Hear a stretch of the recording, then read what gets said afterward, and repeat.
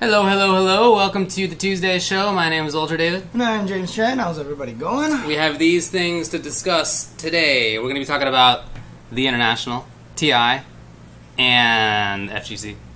We're going to be talking about some tournament results that went down over the weekend. We'll be talking about some Capcom stuff. We'll be talking about a bunch of Mortal Kombat news.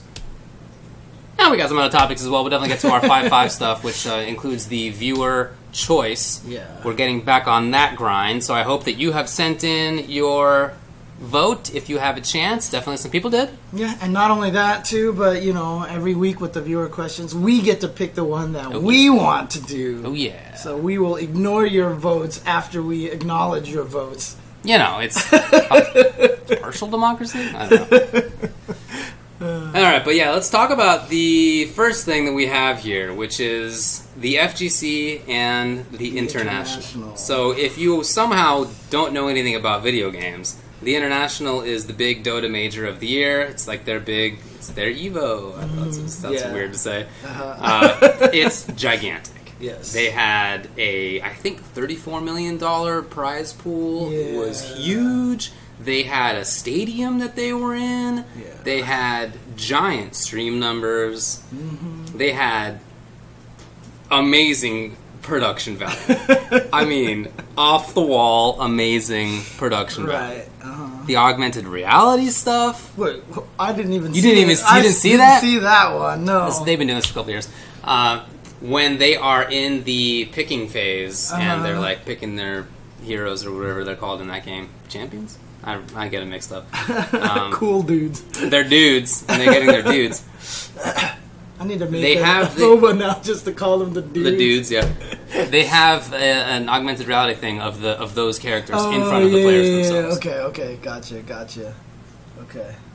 Yeah, which is pretty sick.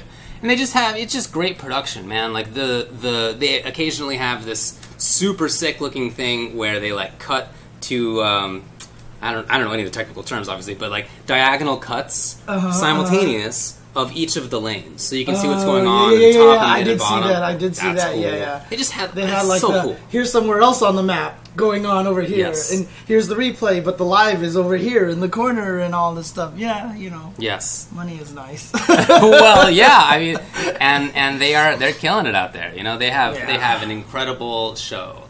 I really like some of the commentators. Wow. I maybe emphasized the wrong word in that sentence. I really liked some of the commentators. I didn't mean that to come out. I didn't mean to come out like that. Oh, it moved me all right. Some to a bigger house. I said the soft part loud. It's one of my favorite lines. Yeah, that's a good one. No, anyway, they really do have some good commentators, some good analysts, some good hosts. Some of them are called casters, and then they have the analyst desk or whatever it's called. Mm-hmm. Yeah, they got some good personalities. Yeah, I only managed to tune in to the grand finals a little bit, and that was obviously at like 4 a.m. or whatever like that, but I was awake at the time. Yeah, okay, so I wasn't awake for that. I watched the winners finals and then the lower bracket. Apparently the first game in the grand finals was a ridiculous comeback by Team Liquid, because I just saw on my feed like, what the hell? So I was like, oh, that sounds exciting, and I tuned in, and the two games that I saw were just OG just smashing Nice. Team Liquid. I mean, at one point in time, I think I saw it was like a 23-11 kill disparity and stuff, and the OG had just leveled up so much that they couldn't do any damage to them at all and stuff, as far as I can tell. I am basing everything that I saw on League. Right, and I know that they're not exactly the same, but I'm assuming the more kills you get, the more experience, probably. the more money, etc., etc. So, the one thing that I will say, though, is that, seeing the numbers on the stream, it reached maybe 1 million viewers at one point in time. I can't remember, because it was at 900 and something thousand when I was looking at it. And there's just so many people watching and everything like that. I think you mentioned this in a tweet as well, but I'm sitting there watching the game. I have no freaking clue what's going on. There's so much information on the screen. There's just so much stuff. Everything is tiny. Yeah. You can't see anything. And even when they get into the engagement, like, for example, for me, I really honestly think, like, one of the things that a MOBA could do to really increase their viewership, actually, is on the caster viewer screen to outline all the heroes, all the champions in a team color, in the red and the blue. So when they mesh up with each other, you can actually still see You mean in the little mini-map? Is that what you're Yeah, talking about? no, not even on the mini-map. I mean on the main screen. Just have, like, a fairly distinct outline so when they all jump onto each other, because a lot of times when they jumped onto each other, to tell who was on whose team, I had to look for the green or the red energy bar. Yeah. You know what I mean? But they've actually had them highlighted. I think that would actually I mean, so I don't know. I don't find it very easy to watch either, but that's because I don't know the game at all. right. Right? Mm-hmm. So they don't need to satisfy me. Right? They Yeah. had 1 million people watching. Yeah. 1 billion people played Dota. I don't know. 1 billion people. The prize pool was infinity dollars. Mm-hmm. They don't need to satisfy me as somebody who is not watching and playing Dota. They have Right. plenty of people to that's- cater to. That's the crazy thing, is I'm sitting there watching it, I'm like, I can't tell what's going on. Yeah. I have no idea what any of this, all this information means. There's, like, all these charts, there's all Yeah. these things everywhere. And the crazy thing about it is everybody's watching it. Yeah. So, obviously, complexity of game doesn't affect how many people watch it. I mean, football kind of proves that already, right? Because football is, like, one of the most arbitrary sports. It's in very the world. complicated. Yeah. Extremely strategically deep, for sure. Right. It is. So, it's kind of really interesting. So, Well, I mean, people watch football. Some people who watch football are in it for the strategy. A lot of people who watch football want to see some stuff happen. yeah, right? and I mean, football, while it's complicated, it also has the most brilliant pacing of all Yeah. sports, which is, hey, how's it going? I'm about to eat food, blah, blah, blah, blah, blah. Wait, hike! Oh! Okay, talk, eat food. Definitely, Like, yeah. honestly, it's like the Yeah, most you're right. genius. So, I mean, like, I- soccer, you have to pay attention. Hockey, you have to pay attention, Yeah. like, constantly. Yeah. And there's I mean, a soccer reason- is a way bigger international sport. Right, than but I'm football. just saying that's why America doesn't like, because America Yeah. wants Yeah. the beer and the Yeah, we're chips. super lazy. Yeah. So, I don't know why people watch Dota. Whatever. They don't have to satisfy me. They're doing a great job. When it comes to the FGC, our events, as big as some of them have gotten, are 1 or 2 or 3 orders of magnitude smaller than that in terms of the viewership and in terms of the amount of money on the line, in terms of the amount of players who are playing the game. In all of these metrics, we are way smaller. What do you feel that we can take from something like TI? Well, I mean, honestly, I don't think we're going to be getting there anytime soon. And I think every year the TI comes around, this conversation Yeah. comes up. Everyone's always like, how do we...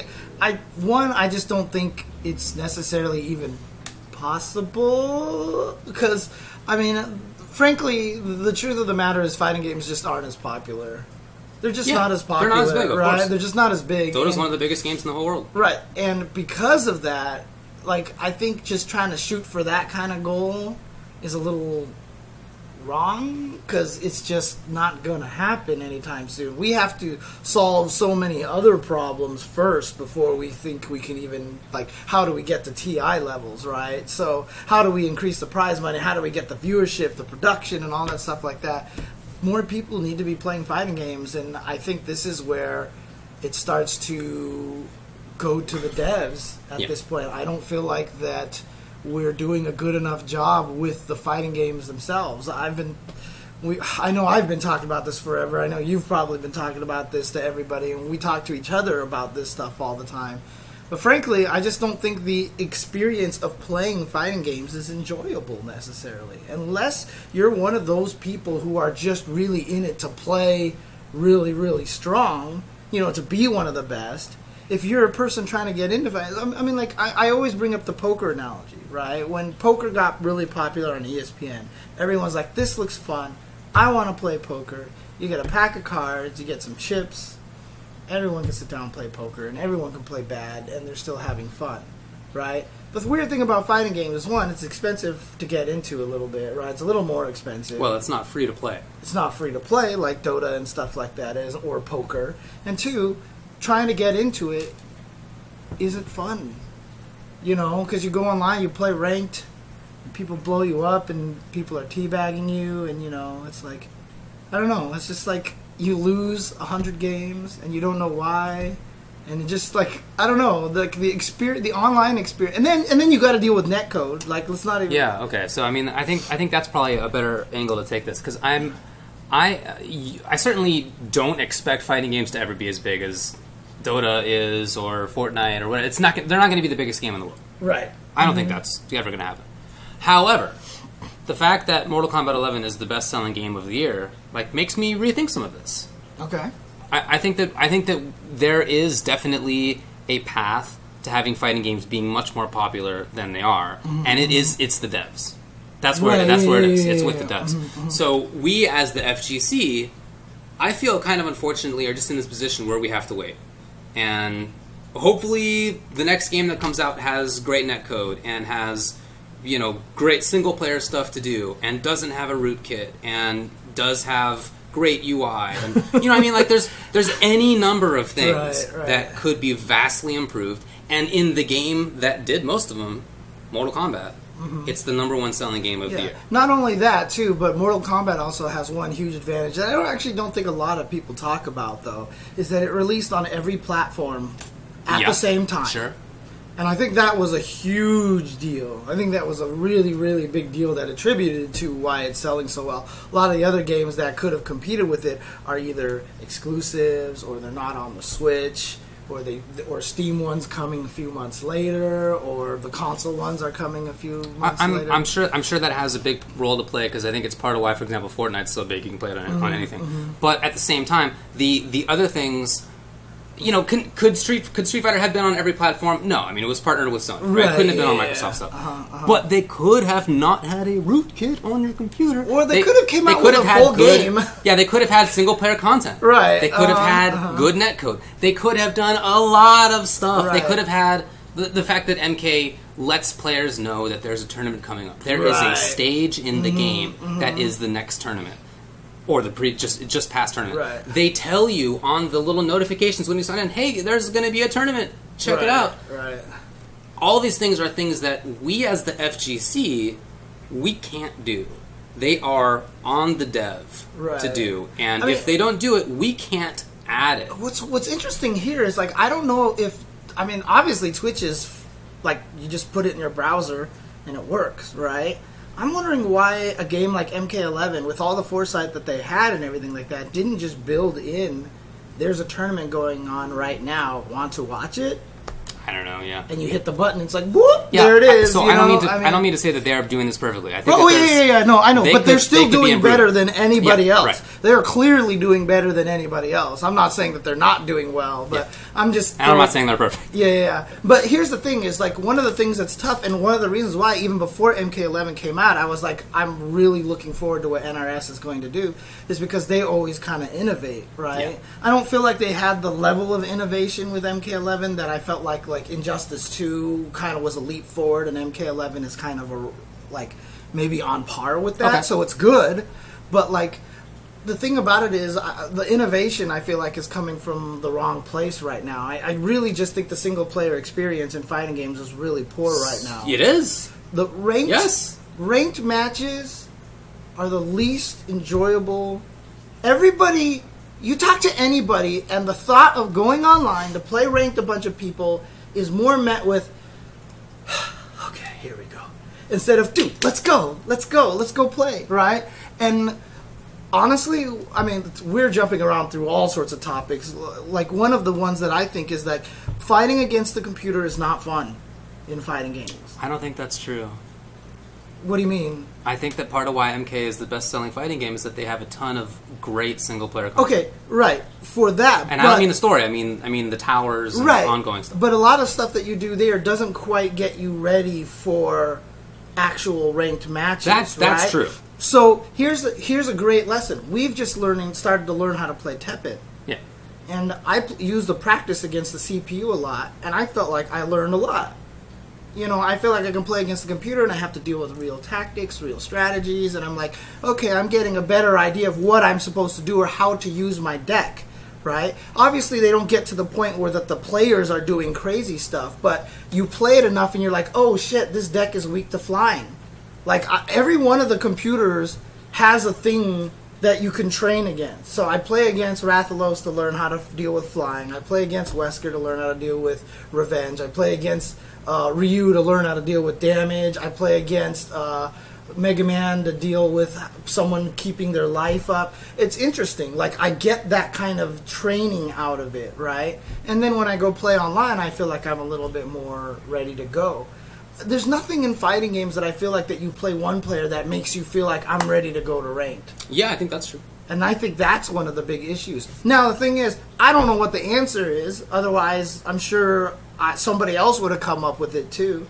And that's one of the hardest things, because making an AI for a fighting game is so hard, because it's not like a lot of other games where you can boil it down to very basic ideas. I'm just not sure that this is why that this is, you know, one of the bigger factors in why fighting games are not as big. As people are just now mentioning in the chat, every game is like this, right? Every competitive game is like this, where you play it against the computer, or you play against very low levels. Mm-hmm. Totally different story than playing it competitively. Right. Uh-huh. It's not at all the same game. But still, so many people are playing it. There's so much other stuff to do. There's so much cool content. You get to do a whole bunch of different things. Maybe it's free to play, right? You don't have to spend a lot of time and money to get into it in the first place. There's all these other reasons that a lot of people play the game, and some percentage of those people go competitive. Right, but here's the thing. And I would be, I don't know this, but I would be curious to know what the rate of people who go competitive is in fighting games as a whole versus other genres as a whole. I suspect it's not that different. I mean, it's interesting because when I was trying to learn League, we played against bots all day. Like, it was just a group of us playing against bots. And I felt like I was able to play and learn basics and, you know, and just the general ideas of what my hero does. I think if you have not been playing fighting games competitively for 25 years and you played against the computer, you would think, I get it. Here's what I should be doing. You're wrong, but I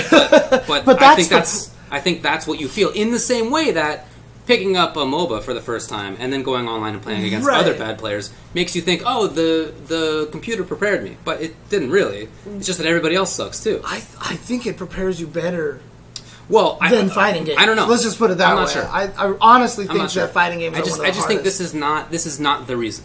Right. Well, it's one of the many reasons that we've got to. Yeah, but I don't think it's among the biggest reasons, I guess. Okay.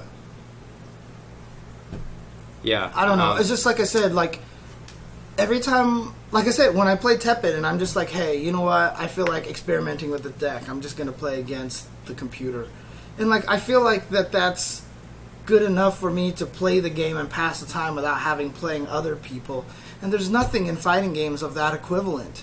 You know what I mean? Like, I can't sit there and, like, even in MK11, as a player, I'm not even just going to sit there, like, I feel like having some fun with Mortal Kombat. I'm going to go and play the tower. No, I don't. You know, I don't have a choice. I have nothing. But I bet there were 100,000 people who did that over the past month, who went online, or who went on to the towers and right, but they don't go to play ranked. They never go to play ranked. Like I was saying, some percentage of those people convert themselves into competitive players. I mean, we need to grease that path for sure, but there's just some percentage that we need to make it happen. Anyway, the point is that I think that the major onus is on the devs to get the games right in a way that we as the FGC can't really do. It's just not, we don't have that power to make the game. We can't make the netcode better, right? I mean, we can. We can. They did that for Melee, right? But that's not legal, right? So if we want to stay within the bounds of the law and have a lot of players available to us, then we have to just wait for the devs to do it. And too often they're just doing a bad job. Right. I mean, number one thing is netcode, right? Yep. I just wrote a tweet and I was like, it is unfathomable to me that netcode is not the number 2 priority in every fighting game. Right. Number one is obviously make the game fun, right? I mean, of course. The game has to be fun. The game has to be good. Yeah. But the number 2 priority has to be netcode. And the fact that the netcode is just so woefully inadequate, like, I don't... I know that there's good games out there, like KI is really good and Skullgirls is really good, but we've been saying KI and Skullgirls. I know, for 6 like how years, old 7 are these years? games now? Exactly, For a long time. And even when I play MK11, I get bad matchups here and there. You know Yeah, what it's I not mean? perfect. So what I mean, like, obviously. Part of another problem that's a whole nother discussion is that Japan doesn't quite understand everything. Same discussion, I feel. Right. I think this is the same discussion. Right, because they're developing netcode for Japan. They have no idea how To bad the extent our they care about it. I don't know. or something. I've always gotten the impression it's not among the forethought. It's an afterthought. Dude, 8-Bit Barbarian, I don't disagree at all. It says, with the waning popularity of SG and KI, you could argue that FG netcode is in the worst state overall now is in a worse state than it was 6 years ago. Yeah, and maybe. I kind of agree with that, you know. Maybe. I don't run in... I barely play games online because it's just not a fun process. Yeah.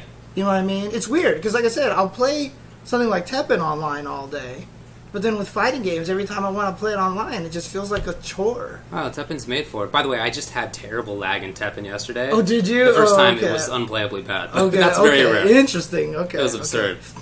Anyway, yeah, no, I think it's the same issue, which is that the developers are not making the games that we want to play. Right. It's the same, whether it's in Japan or here. Because they're not making the games that we want. Yeah, the game. I don't just mean the gameplay itself, because I think in many cases this is actually the best era for fighting games. Like we have so many super great gameplay games, Right. Mm-hmm. Yes. But the rest of the package is just in most cases absolutely not there. I mean, even, there was a conversation with Glenn Cravens and a bunch of other people, including the Hado, I think it was, and then One Frame Link and stuff. You know, Glenn was just talking about the awesome stats they had at TI. And, you know, that's all built into the game. Right. Yeah. I mean, it's crazy because we know these fighting games can do it. Smash Brothers has it in Melee. Like, afterwards, they have like, distance walked. You know, time spent in the air. You know, like, how many times did you crouch? Yeah. You know, and stuff like that, right? And you know what the crazy thing is? Like, most fighting games, I'm pretty sure are doing very similar things. Because even, like, when you play Third Strike Online, they have those stupid things where, like, you did 10 uppercuts, ding, and they're, like, counting all this stuff. And then, I mean, I was told at some point in time that Street Fighter 4 recorded a lot of this data and just didn't do anything with it. You know, so if we can get these fighting games to build on all this data and have an API that you can access it, like, let's say after the match, it automatically, like, spits it out somewhere, and then people can, like, the information needs to be built in the game. Like, we can't have some dude sitting there writing down uppercut, uppercut, right? Yeah, you can't do that. There are people who are doing that, but that's just not efficient. And it's you know, SF5 has the little hexagon or whatever it is of your various stats, and it's useless, right? It doesn't do anything. It's just no one's paid attention to it. It doesn't do anything at all. I will play the most turtley version of a character, and it's like offense. It's like to the max. It definitely thinks my Zangief is all about defense. I'm serious. It thinks my Zangief is all about defense. It's just not good. What I mean when I say that they're not making the games that we want is that I don't mean the gameplay. Yeah, exactly. The gameplay in many cases is great. I think it's the best right now that it's ever been. Gameplay is the best we've ever had in fighting. I think that's true, because we legit have like 12 games that are super amazing that came out in the past like 3 or 4 years. Yeah. You know? Yeah. But the other stuff, again, talking about the netcode, the UI, the single player content. Even the stuff you can customize your characters with. You have 1,000 Chun-Li costumes, and you may not care about that character, right? There's not like a consistent amount of things that you get to do in the game. It's very obvious. It is. Yeah. It's so that's. I saw earlier in the chat, as I was saying, we need to wait for the devs to do that. I take the point that we can't just wait. This is something that we have to actively ask for. Well, look, am I going to boycott SF6 if it comes out with bad netcode? I probably won't, because I want to play it. I'm captured to some degree. I get it. But at the same time, I really want to agitate for change. Well, here's another... It's not, I think probably a boycott would be more effective, but I'm not willing to go that far, to be honest. With most of my fighting games, I want to play them. So I just have to be loud about it. Here's the other problem, too, is that Japan's not listening to us. they're literally just not listening to us, right? I mean, I feel like the Japanese devs, if you look at Nintendo and Capcom, I just don't think they're listening to us, right? Which is why it's been pretty freaking amazing with, and lo and behold, Tekken 7 is the most popular fighting game right now. They're actually listening to the people. You know, they fixed the input lag right away, and Harada has his ear to the grindstone, right? He's has all the, don't ask me for shit memes in the Negan trailer and all that stuff like that. I feel like that they kind of know what's going on. Although Tekken 7 obviously is still missing a ton of stuff. I was going to say, I feel like there actually is a lot missing. Yeah, because Tekken 7 is one of the most missing ones, I think, because of their training mode is inadequate. Yeah. And they have no tutorial in Netcode, not as great. Right, netcode is not as great. But then, Ear to the Grindstone, I know I completely messed that one up. But, Nintendo, like I said, is reputedly bad, right? Samurai Showdown, I'm really happy with what SNK is doing because, they fixed their input lag. They did at least fix that. Glorious way possible. They have the most cartoonishly bad UI that I've ever seen. It's I can't believe they did it. Well, it's so bad. The lobby system is built off of Street Fighter 4 technology. Their ranked system is built off of that same thing where someone has to create the room and then the other guy challenges them instead of the game just trying to matchmake them themselves. You literally have to scroll to the next page of characters. It's absurd. Oh, yeah. I don't just mean the lobbies. I mean, the whole game is just rife with the worst UI ever. Rimu is stuck on the second It's page absurd. of characters. It's absurd. So I don't know how that is happening still. How are those decisions being made? That's a decision somebody made at some point to do that. It's wild. I don't know. Yeah. No, literally, yes, there's another page of characters. You can't find Rimuru on the page at all. It's like a secret character, like in old Mortal Kombat games, and you have to go to the side to find a reptile or whatever. Akuma in X-Men vs. Street Fighter. Exactly, right? Yeah. It's like that. It's, Oh, man. Unbelievable. Yeah. So it's on the devs, I really think, in large part.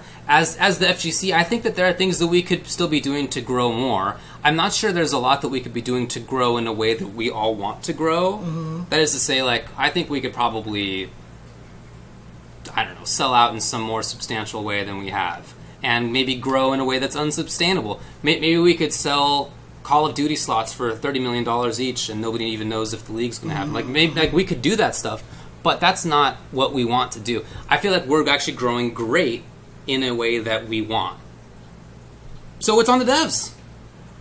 Mm-hmm. That's where the problem is. That's the biggest thing I think standing between us and substantial growth is that.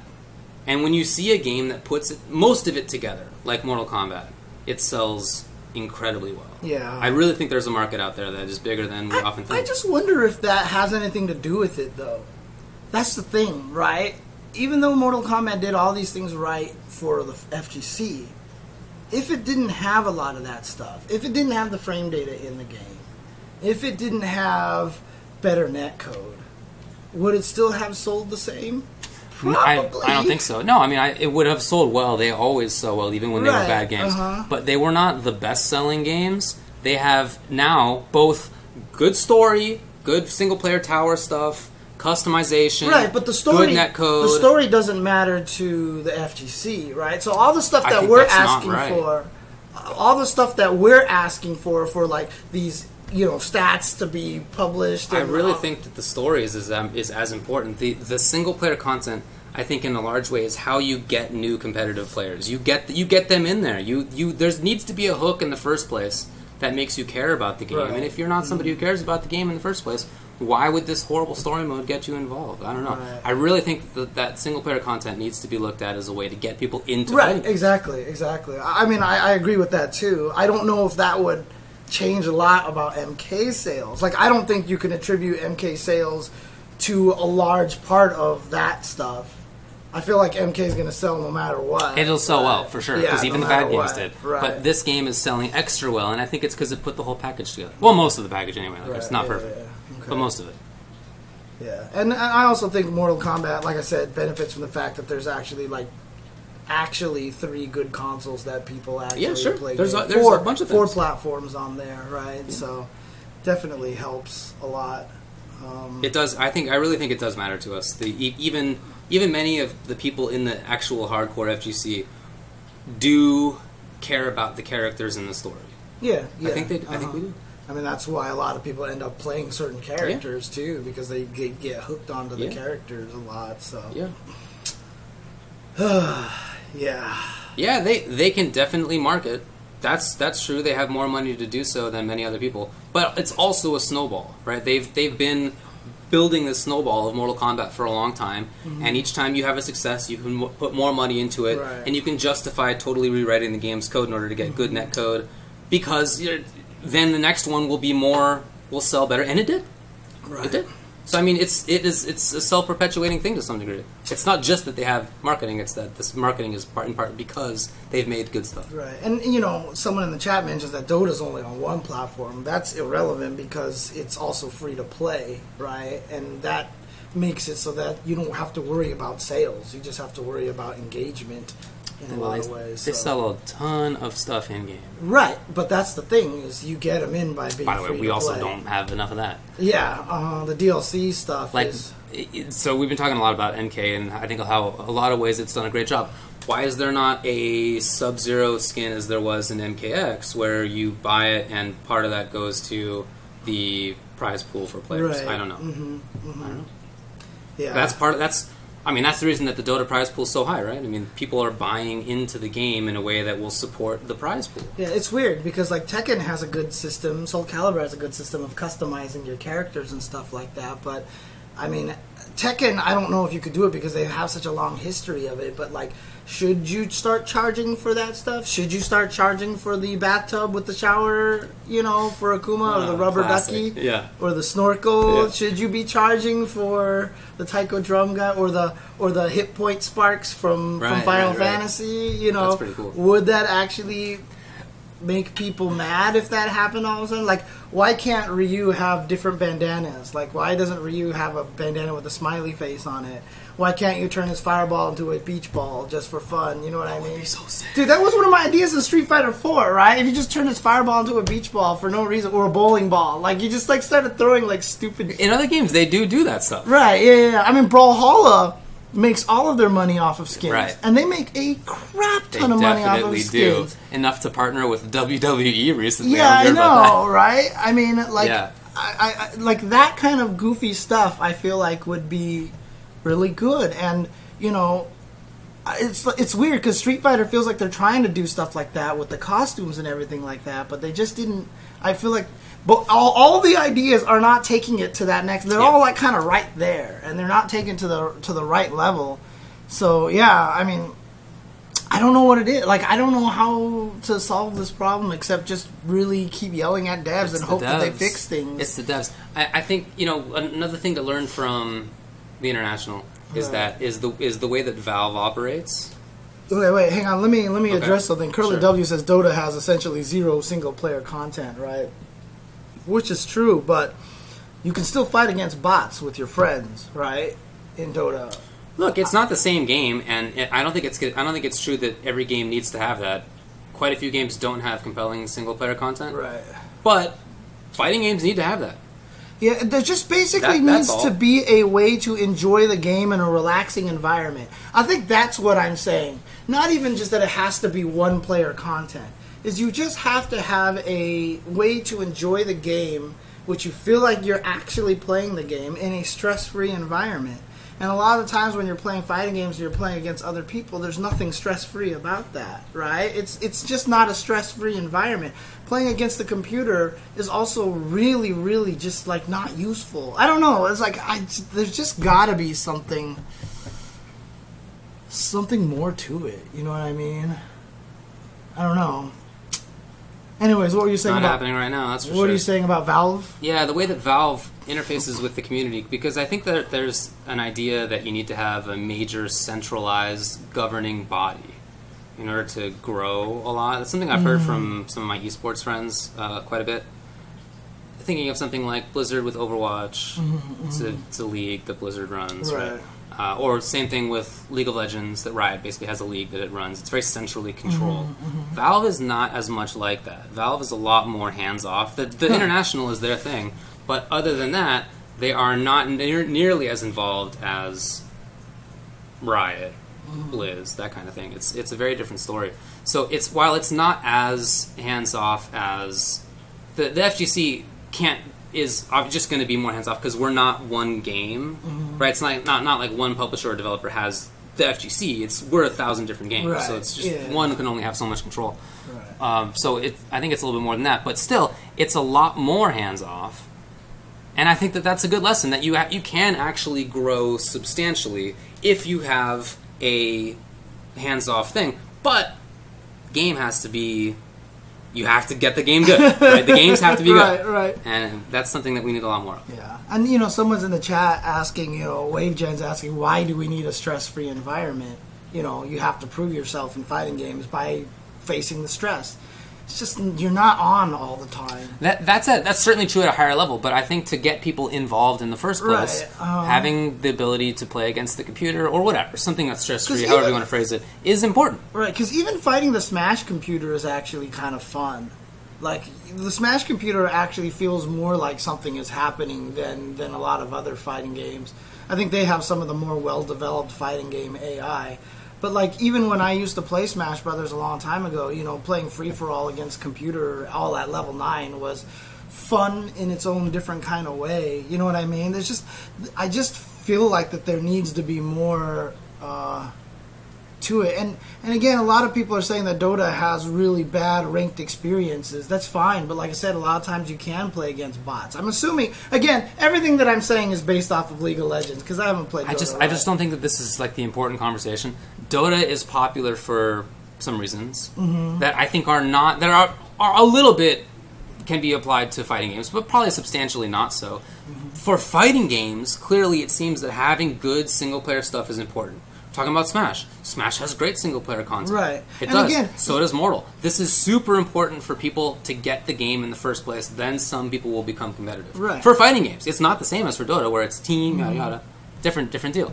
Yeah, but even playing against the computer, I feel like a lot of it is, even if you have single-player content, you want to learn the competitive aspects of it, right? So like I said, yeah, maybe Smash Brothers, Defeat, or is it Curly? Yeah, Curly is saying in the chat, like, Smash has a bunch of single-player content here, like the World of Light and all this stuff, and Brawl had the best one, and nobody played Brawl, etc., etc. That's what I mean. That's not even the single-player content I'm talking about. That's why I'm not even sure the towers help that much, because you don't have to fight missiles coming at you from off the screen when you're fighting against somebody else, right? Like, I'm just talking about playing the game and learning how to play the game. Because when I played single-player Smash back in Melee days, I just played against the computer.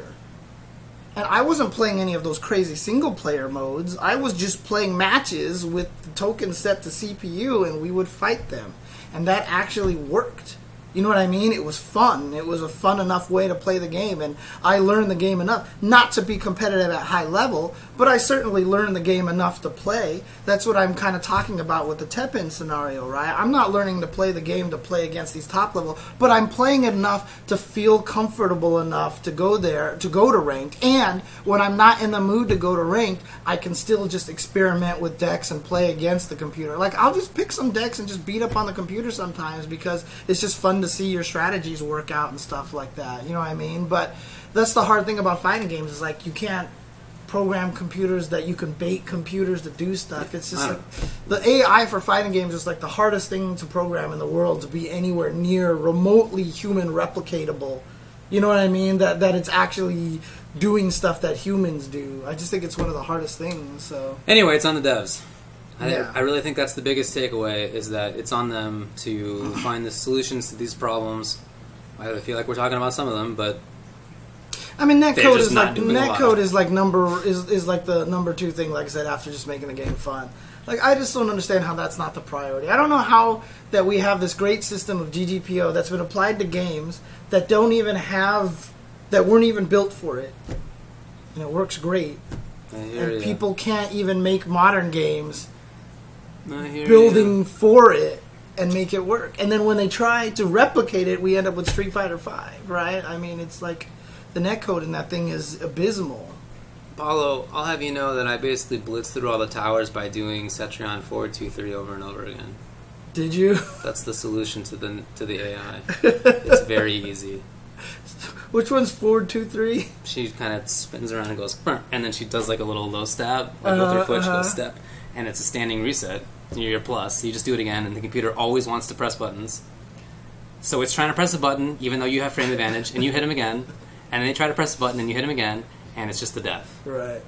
They don't know how to get out. Right. Dude, you are so incredibly wrong on that Spirit of the CBT. Netcode, it will help grow the FGC a lot. It'll help grow the FGC a lot because it's a miserable experience right now. So if the ranked mode, which is the primary way in which you should be playing fighting games, is not enjoyable, there's no way anybody's going to want to keep playing it. Like, I haven't played Street Fighter V online that much because every time I think about playing it, it's just like, I'm like, shit, here's this. And then you always hear people talking about, like, can you imagine if the top players that you admired, like Smug and Brian F. and all these guys, and you went to their stream, that they spent the whole time going, dude, this netcode is great. You guys should come and play this. Okay. This is so fun. Okay. Right? As opposed to, what the fuck is this? Yeah. God, oh my god, yeah. I freaking hate. Oh my god, how do you even play this? This is the I can't even bring myself to play. If you don't think that having good netcode is going to increase the people playing your game, I mean, that is just you're not looking at the picture correctly. I mean, honestly, so I don't know. I think it's super important. Anyway, get on it. Gameplay is great with all the modern fighting games. The rest needs work, folks. The rest needs a lot of work if we're going to get anything like that. We're not going to be like Dota sized, but we could be a lot bigger. We can be a lot bigger. Now, here's the thing, right? So, Skullgirls is not the most popular fighting game right now, but it's sold amazingly well, right? It is sold over the years, surprisingly well. And there are other reasons why Skullgirls isn't as popular online, right? I mean, that's just the thing. Is like, if you have a franchise like Street Fighter or Mortal Kombat and your netcode isn't good, you're just going to end up with something that nobody's going to want to play, despite the fact that you have the franchise that everybody is invested in. If you have the franchise everybody's invested in and you had the good netcode, your retention is going to be that much stronger. It's going to be that much stronger because you have the fan base already. Skullgirls, you can't even use it as a comparison to Street Fighter. Like, there's just no comparison. I mean, I watched Shazam on the plane, and one of the characters says Hadouken in the movie, right? There's just no comparison. You can't make that. It's like comparing apples to oranges. You know, if you have something like Smash Brothers or Street Fighter or Mortal Kombat, and you create good netcode, that will apply, that will sell a lot. That will make your game that much more popular. I think that's true. I think we're seeing that with MK11. Yeah, I think that's true. Exactly. Anyway, get it together out there. Yeah. That's all. I mean, that's... And you know, we kind of want to talk about prize money, too. Okay. But all of that still applies to exactly what we're talking about. You're going to get the prize money once the games get more popular. Exactly. That's exactly Right. it. That is a step 2, right? The step 1 is fix all the stuff we were just talking about. Step 2 is after that. Then you get more money. It can come. You can also just do great things like the compendium that sells great. Right. I mean, you know, there's...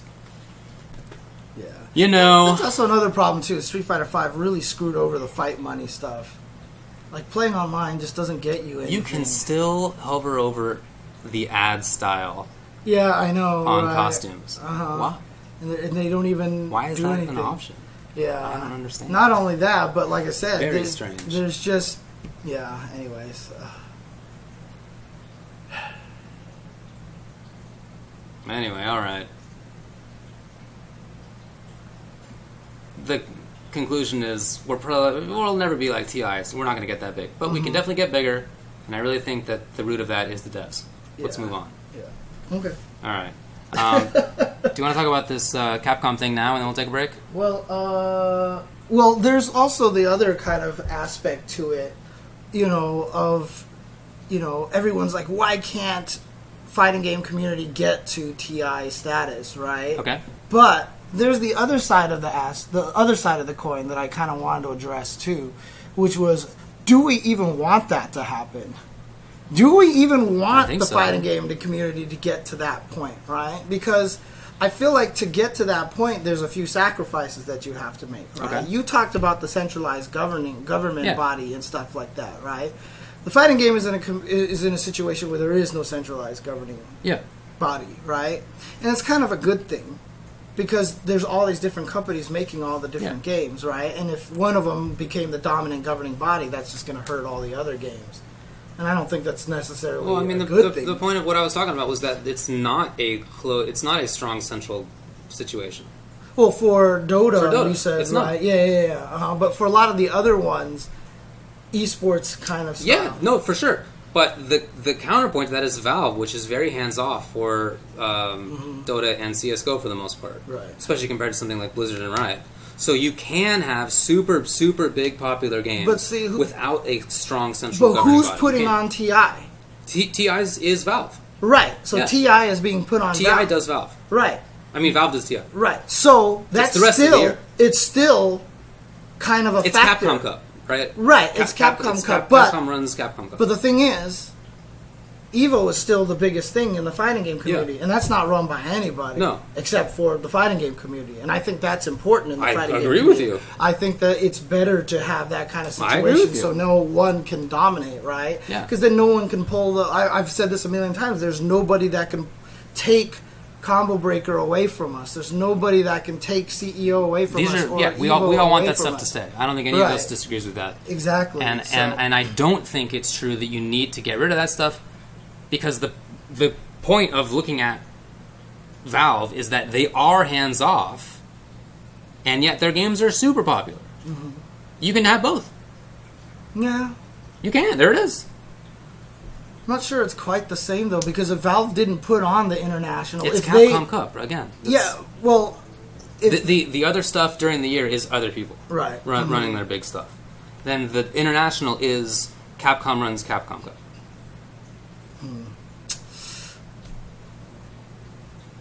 I wonder. I'm trying. I don't That's know. what it is. Something about it doesn't quite equate. I don't know why. Yeah, That's I'm not what it sure. I'm not sure. So Seriously, can you guys convince him it's true? Right? I'm not mischaracterizing this, right? I don't think so.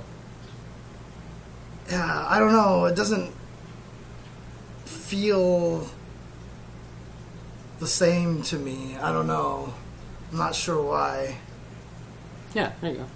I mean, some people are saying it's not true. Some people are saying it is true. You're saying it's not true. I mean, up here it says doesn't equate at all. Oh, I don't know. That was the Right. same thing. Yeah. Yeah, there you go. People are agreeing. Okay.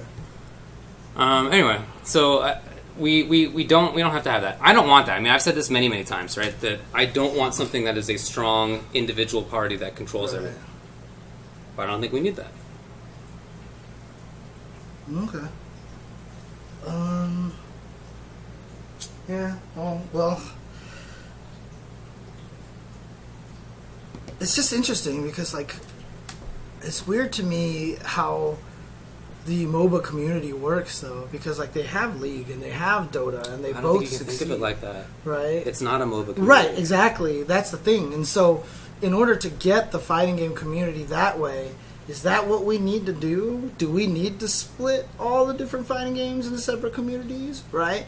And I think that's kind of where it doesn't quite fit the same to me, because the Dota tournaments that Valve is keeping hands off are still just Dota tournaments. Right? Whereas Capcom Well, I mean, is I not think, on like, top ESL of CEO. does different stuff, right? I don't think that's true. Right, but when ESL throws a Dota event, it's still just a Dota event, right? There's no Dota and League and Heroes of the Storm. Definitely not those two, Right, yeah. exactly. And that's kind of why it doesn't, it's still, they're still isolated. I think that's where the difference comes from, is that in the fighting games, the hands-off is literally, like, Capcom can't go, like, let's go CEO, because they're playing everything, right? You know what I mean? Like, they can't control what CEO is doing. Because that's how hands off they are. Like, I feel like the hands off is a different kind of level thing. Cap Cup is isolated for sure, but that's like the only thing that they really have any sort of. I suspect that it's not that Valve would not allow that stuff to happen, but more that Riot doesn't allow that stuff to happen. Right. Rather than, like, Valve says you can't also play League. Right. Because in the past, I can recall situations where that did happen. and then Well, Riot basically stopped everybody else from playing League, and now it's just Riot stuff that does Right. it. Yeah, I mean, obviously, Capcom could be like, hey, you have to run our games on our stream and whatever like that, but they can't tell Jabay, like, you can't do a wrestling ring kind of thing like that, right? So, I mean, they could try, but I think they would find it wouldn't work out. right, exactly.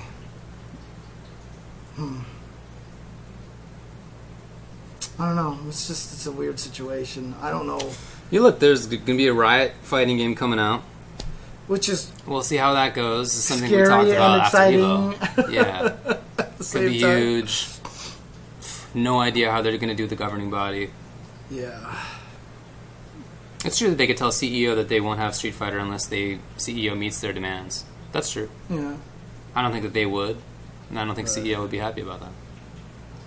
Anyway, yeah, no, I don't think we need a big governing body, a strong central governing body. I don't think we need that. Speaking of governing body, though, do you want to move on to this next thing, and then we'll take a break? Sure. Okay. Go for it. All right, let's talk about this. I don't know what to call it. I hesitate to say a statement. Man, that sounds like it's too strong. We have been made aware of So comments. Capcom fighters tweeted this. Yeah. Yeah. Regarding recent comments made on social media and the Street Fighter Code of Conduct, we have been made aware of comments made by Chris T and Brent on social media that some have interpreted as threats of physical violence. Capcom is not in a position to determine what was intended by these comments. However, we reiterate that any such threats would violate the Street Fighter Code of Conduct and will not be tolerated in our community. I don't know why does this exist? I don't understand this at all.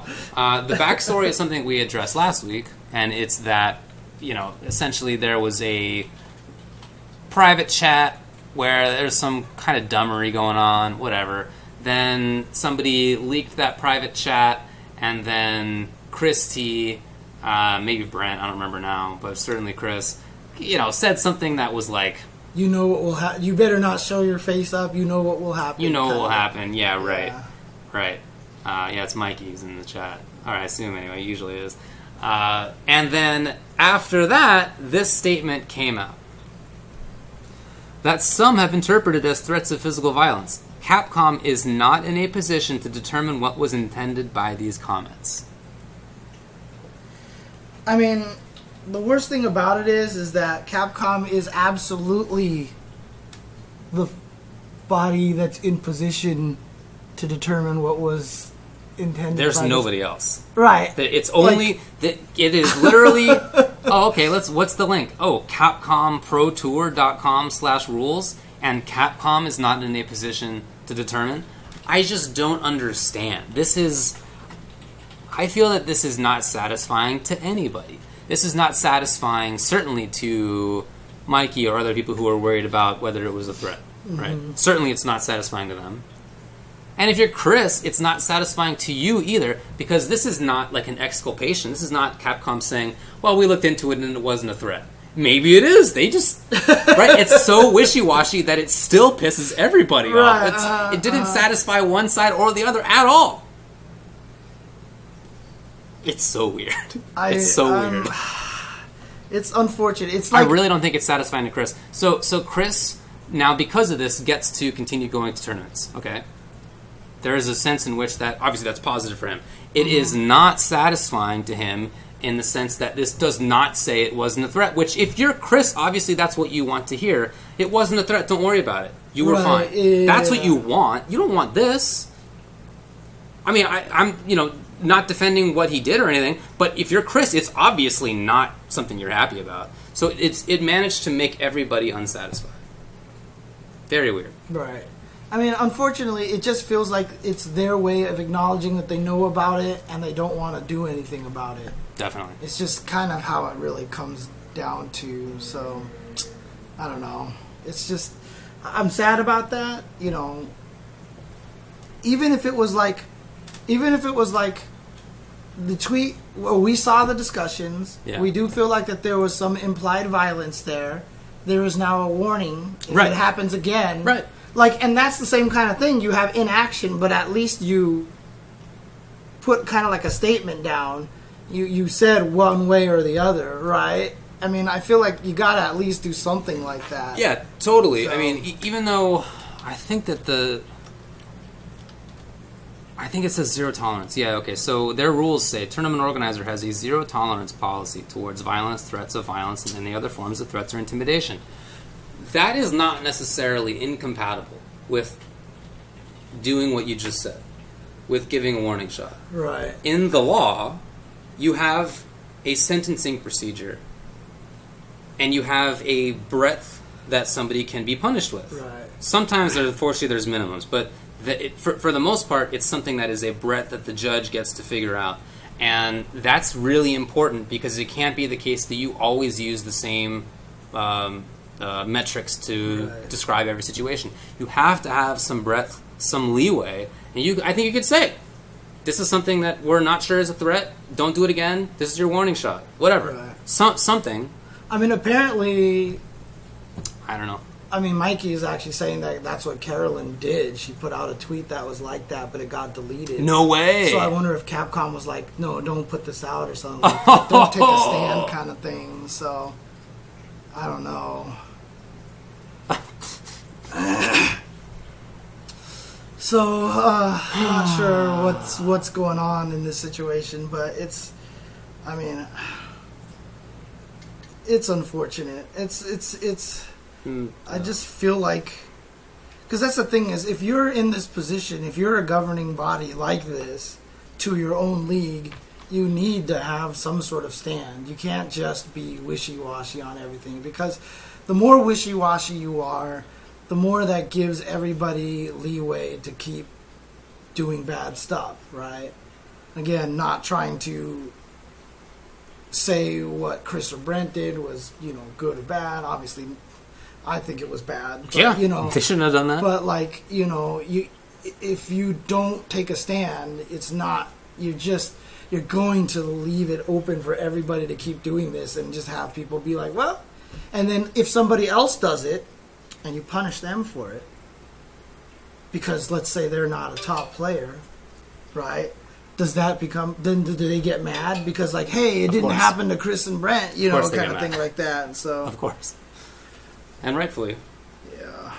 Understandably. So, I mean, it's kind of frustrating, so.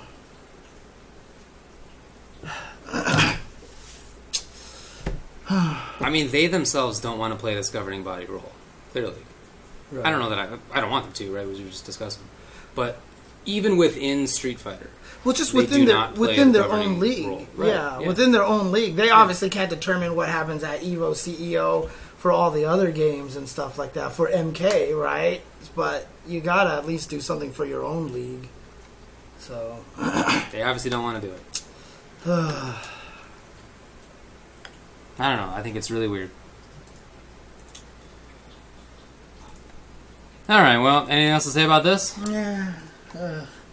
I mean, one thing that I do want to address a little bit about the previous topic. Okay. Abstract Logic keeps talking about it. He says he feels like we haven't talked about the most important thing, in that fighting games are just really freaking hard compared to everything else, right? This is not a topic.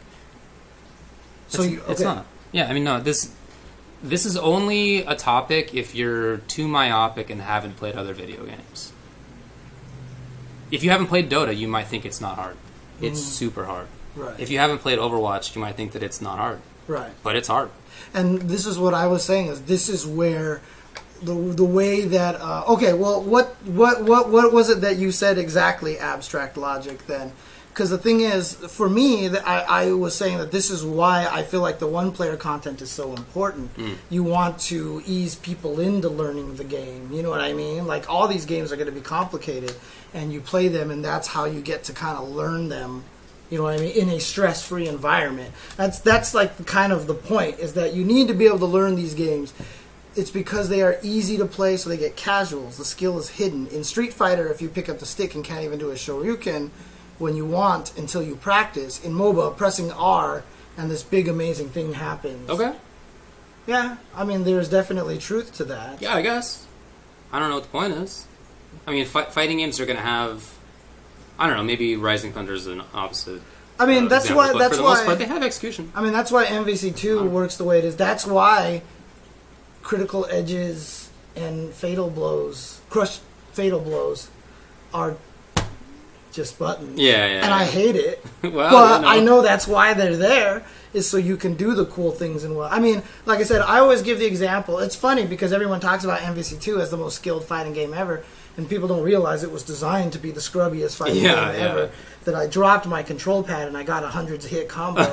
Yeah. Okay, like literally I dropped it, it hit the 2 assist buttons, and 3 guys came out and shot lasers, and I got a 100-hit combo. Right. You know, that's why those things do exist. So yeah, Dota definitely has execution. I mean, I think the point is just that the initial barrier of I can't do all of the things that I can instantly see as options.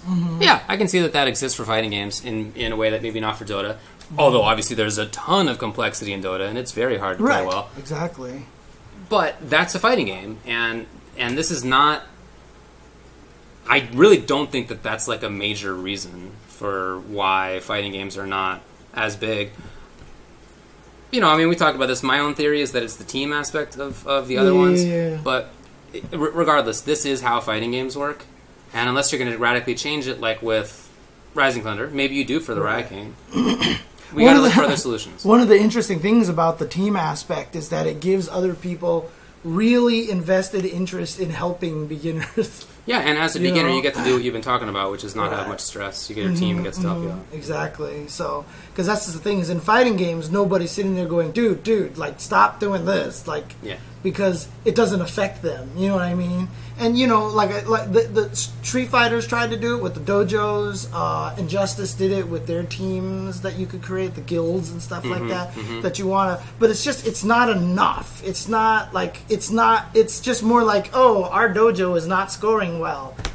Whereas literally in stuff like Dota and League, like if your teammate is feeding the enemy, you're going to be like, please stop running in there and dying. Because we're going to lose. Stop being an idiot, you know what I mean? And then if you are an idiot, they're like, look, I was chosen out of all the 4 guys to let you know, but you can't play with us anymore. Right, yeah. Well, I don't mean to be dismissive of the idea of that. I'm just saying that that's a fighting game, and we need to look for other solutions if we're going to have an increase in player base. Yeah. That's it. Again, it's not wrong.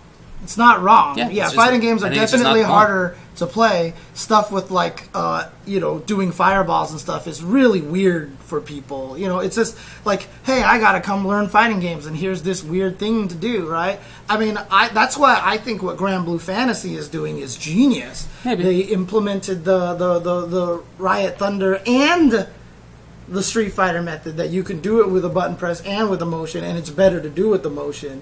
So at first you have the ability to do it that way, and then you can start learning the more complicated stuff. And I think that's a really, really cool idea, you know. But there's different innovations. And again, one of the hardest things about fighting games is that I don't know. It's just there's no good tutorial. Like I said, there's just not a really good, strong way. And it's why I wish they break the targets. I mean, it's just so much work to do an individual break the targets for every character. I know why Smash got rid of it, because now they have 70 characters, and if you wanted to build 70 different break the target arenas individualized for every character, it's just like it is so much work. But honestly, I really do think that kind of content is missing from Street Fighter. That would be nice. I would really like really rare. I mean, I have a whole idea on the whole entire thing that would teach damage combos, that would teach multi-hit combos, that would teach hit confirms, that would teach which way to block, that would teach all these things in a weird one-player side-scrolling kind of action puzzle kind of thing. And you know, again, you want to teach people by not explicitly saying, look, you're learning, you know, because that's like the number one way to turn somebody off from actually learning is by telling them that they're learning. All right, well, you want to move on? Okay, sure. Let's take a break. We're going to talk about a couple of tournaments when we come back. Okay, be right back. No, we can't lose David's computer. You don't have... What kind of plug does it take? Is it a special out? Yeah. It's a special thing? Okay. Gotcha. Yeah, I just didn't think to bring it. I usually don't. So.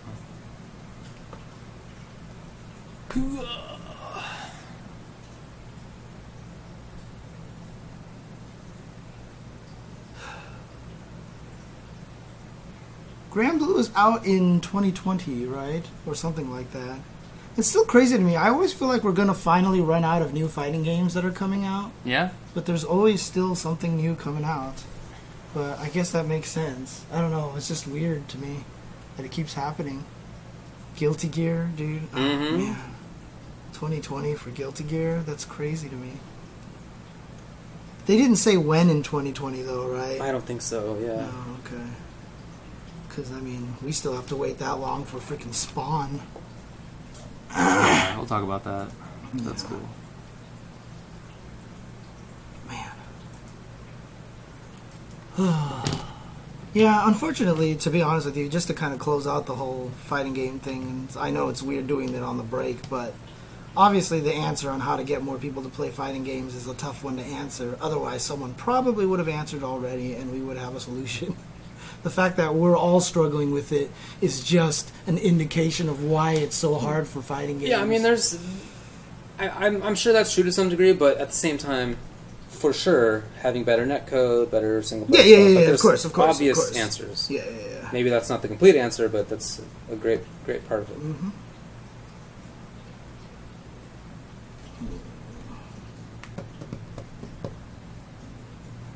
Hello, kitty cat.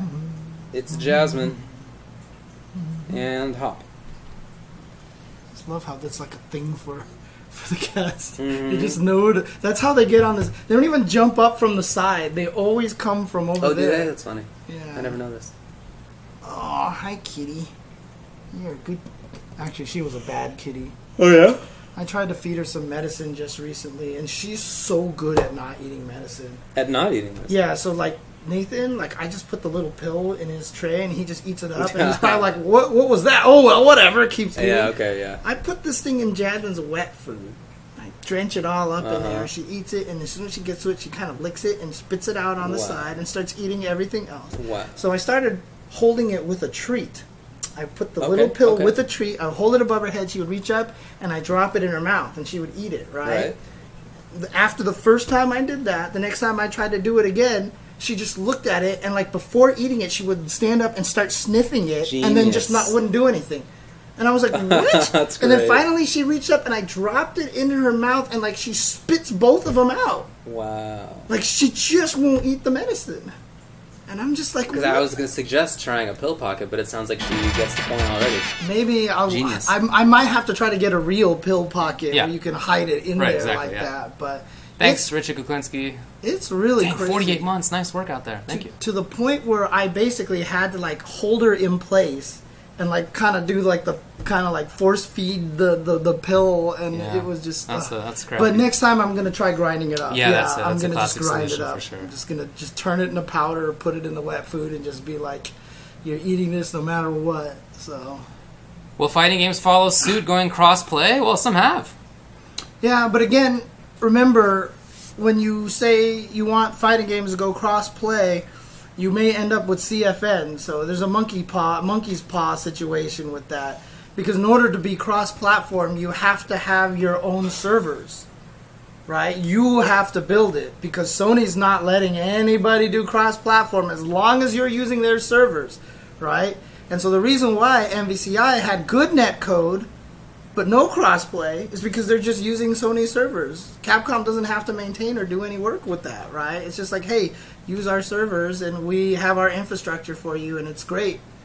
But if you want cross-platform, you have to build your own backend so that you're hosting it and doing everything. So. Yeah, that's one thing that I think is probably not attainable for many devs. Mm-hmm. I think a lot of the other things we're talking about are definitely doable, but this one, the example of KI is not great. I mean, it's Microsoft. Microsoft has infinity dollars. Epic now has infinite dollars. Yeah. I don't think these are good examples. Yeah, I mean the Power Rangers one is interesting. That has crossplay, and I'm wondering how they do that. Like, do they have their own servers as well? I don't know. Actually, that's a good counterpoint. I don't know. And then the other one, I'd of like course, is also just that. Remember, CFN was also developed by one person. Dude, I definitely do remember that. Right? Yeah. So there's definitely probably an issue there. Yeah. I mean, honestly, if Capcom probably hired 2 people. Right? Right? Oh. It might have even worked out a All right, little Let's better. come back. Let's get out of here. Okay. All right, what's up? Let's talk about some of the things that happened over the weekend. Did you watch FV Cup? I didn't get a chance to watch either of these, actually, to be honest with you. FV Cup in Kuala Lumpur, Malaysia took place. This was a Tekken World Tour Challenger event And, with fascinating results. So, what's the team? What's the team that sponsored Wise Honey? I don't remember. GG, but I don't remember what it stands for. I'm gonna look it up here. Genuine Gaming. Genuine Gaming. Shout out to Genuine Gaming. Gaming. So, 3... Well, I assume 3, but it might have been more. Let me know if there were more. At least 3 Pakistani players made it to this tournament in Malaysia. And guess what? They all made top 8. One of them won it. That's GG Awais Honey with Akuma, who got sent to losers relatively early. Okay. And I think by Chikarin, actually, who he 10-0'd. When Chikarin got to... That's how it always works, right? It's how it always works. Right, let me know if that's wrong. I briefly watched it. But anyway, he came back and won the whole thing over Knee. Knee in second place. Yeah, 5 Pakistanis, according and 3 to in top 8. Okay, Basit there you go. Snake. There you go. So Knee, then you had Nobi in third Yeah, place. Chikarin 2-0'd him. There you go. Okay. That's how it works. Well, you know what? Because when you lose 10-0, you're salty and you'll think about Right, it. yeah. You'll think about it. So. Yeah. But Then fourth was Fate Khan with Geese. Fifth were MVP Picos with Geese and Fate Ulsan with Kazumi. Then seventh were THY Chikarin with Geese Jin and Fate Bilal with Akuma Brian. yeah, now that's the crazy thing is that Awais Honey won this tournament. He's very young. Apparently, this is his first Tekken. Tekken 7 is his first Tekken.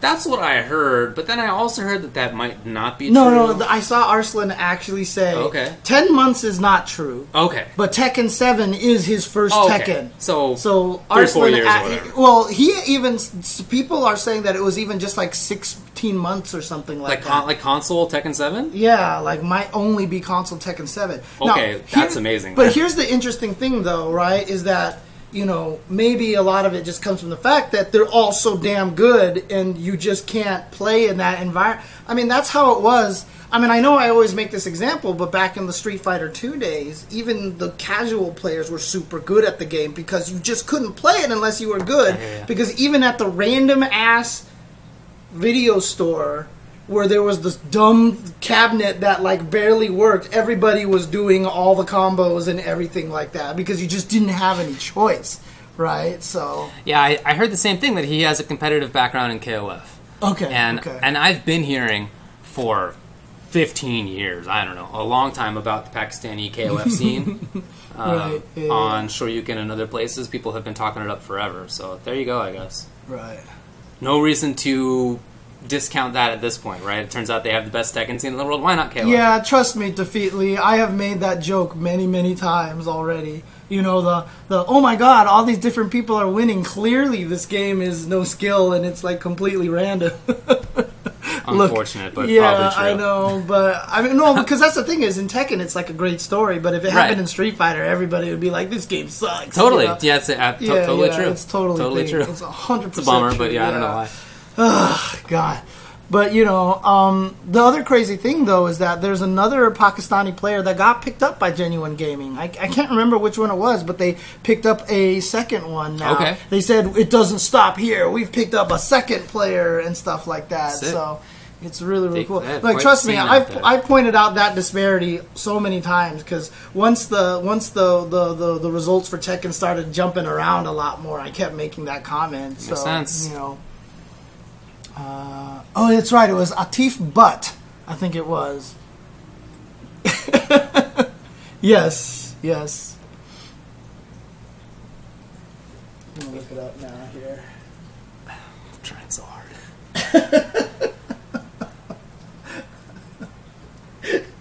Trying so hard. All right. Anyway, let's move on to the next one. There it is. There you go. Atif. Cool.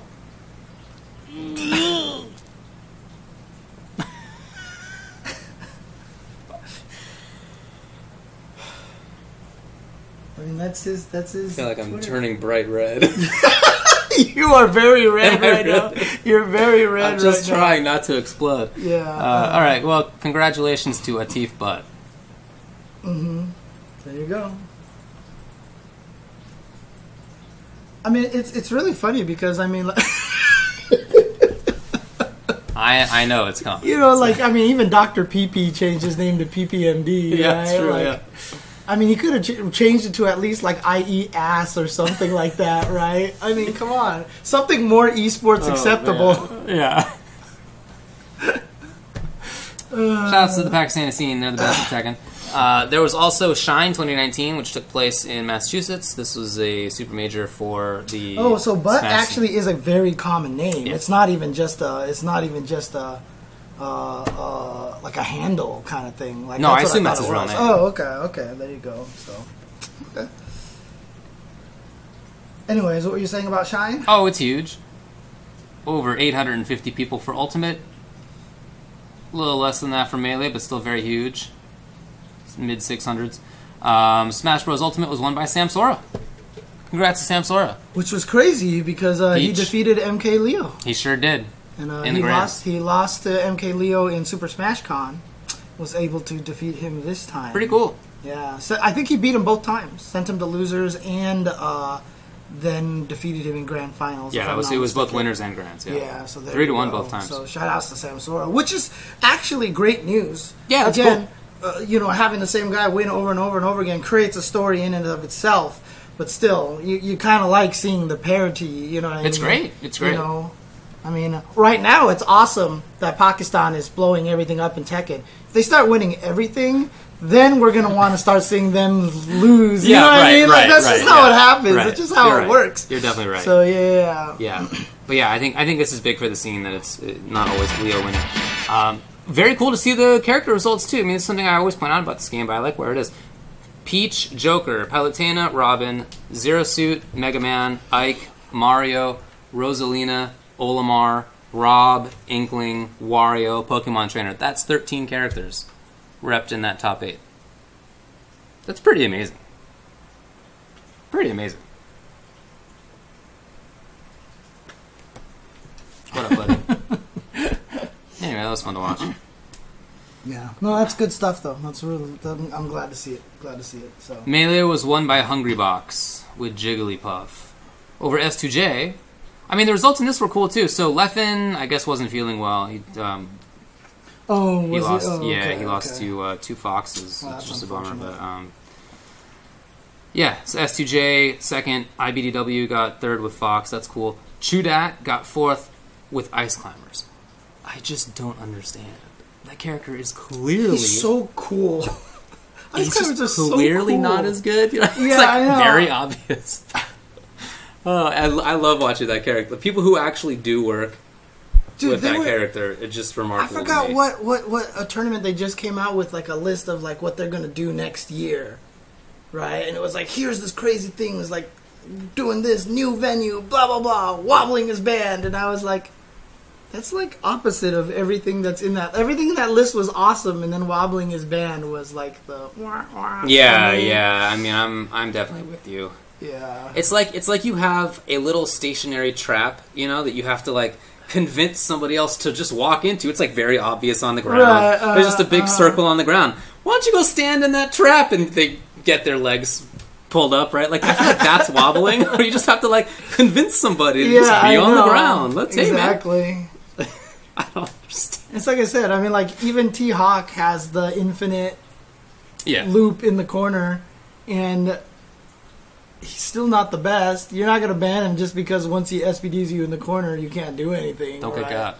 Don't get got. This is what it is. Anyway. So. Whatever. I thought it was a lot of fun to watch. Both of those games were really fun to watch. I watched a lot of both. 64 was won by Robert with Pikachu. Wow. And Brawlhalla they have here. Cool. Won by Wrenched with Asuri. Nice. All right. Okay. That's all I got for results, man. Okay. You want to do the 5-5 match? Oh no, let's talk about the MK stuff. Right. Ooh. Let's talk about the MK. Let's talk about stuff, MK right. stuff. You had it on the break right there. Yes. Mm-hmm. Mm-hmm. Here we go. Dun-dun-dun. And it's funny that I have "will be right back" there. I should have just changed it to "will be back." I can't believe you didn't do it. Well, you know what the problem is? It's graphic. It's all good. Graphic. Yeah, it's all not. good. Ah, It's all dude, I good. totally missed that. It's all good. Oh, So sad. for the Mortal Kombat 11 Combat Pack, we now know that obviously Shang and Nightwolf are out. Then there's also going to be, trying to get this in order of the schedule here. Let me bring up the little tweety tweet.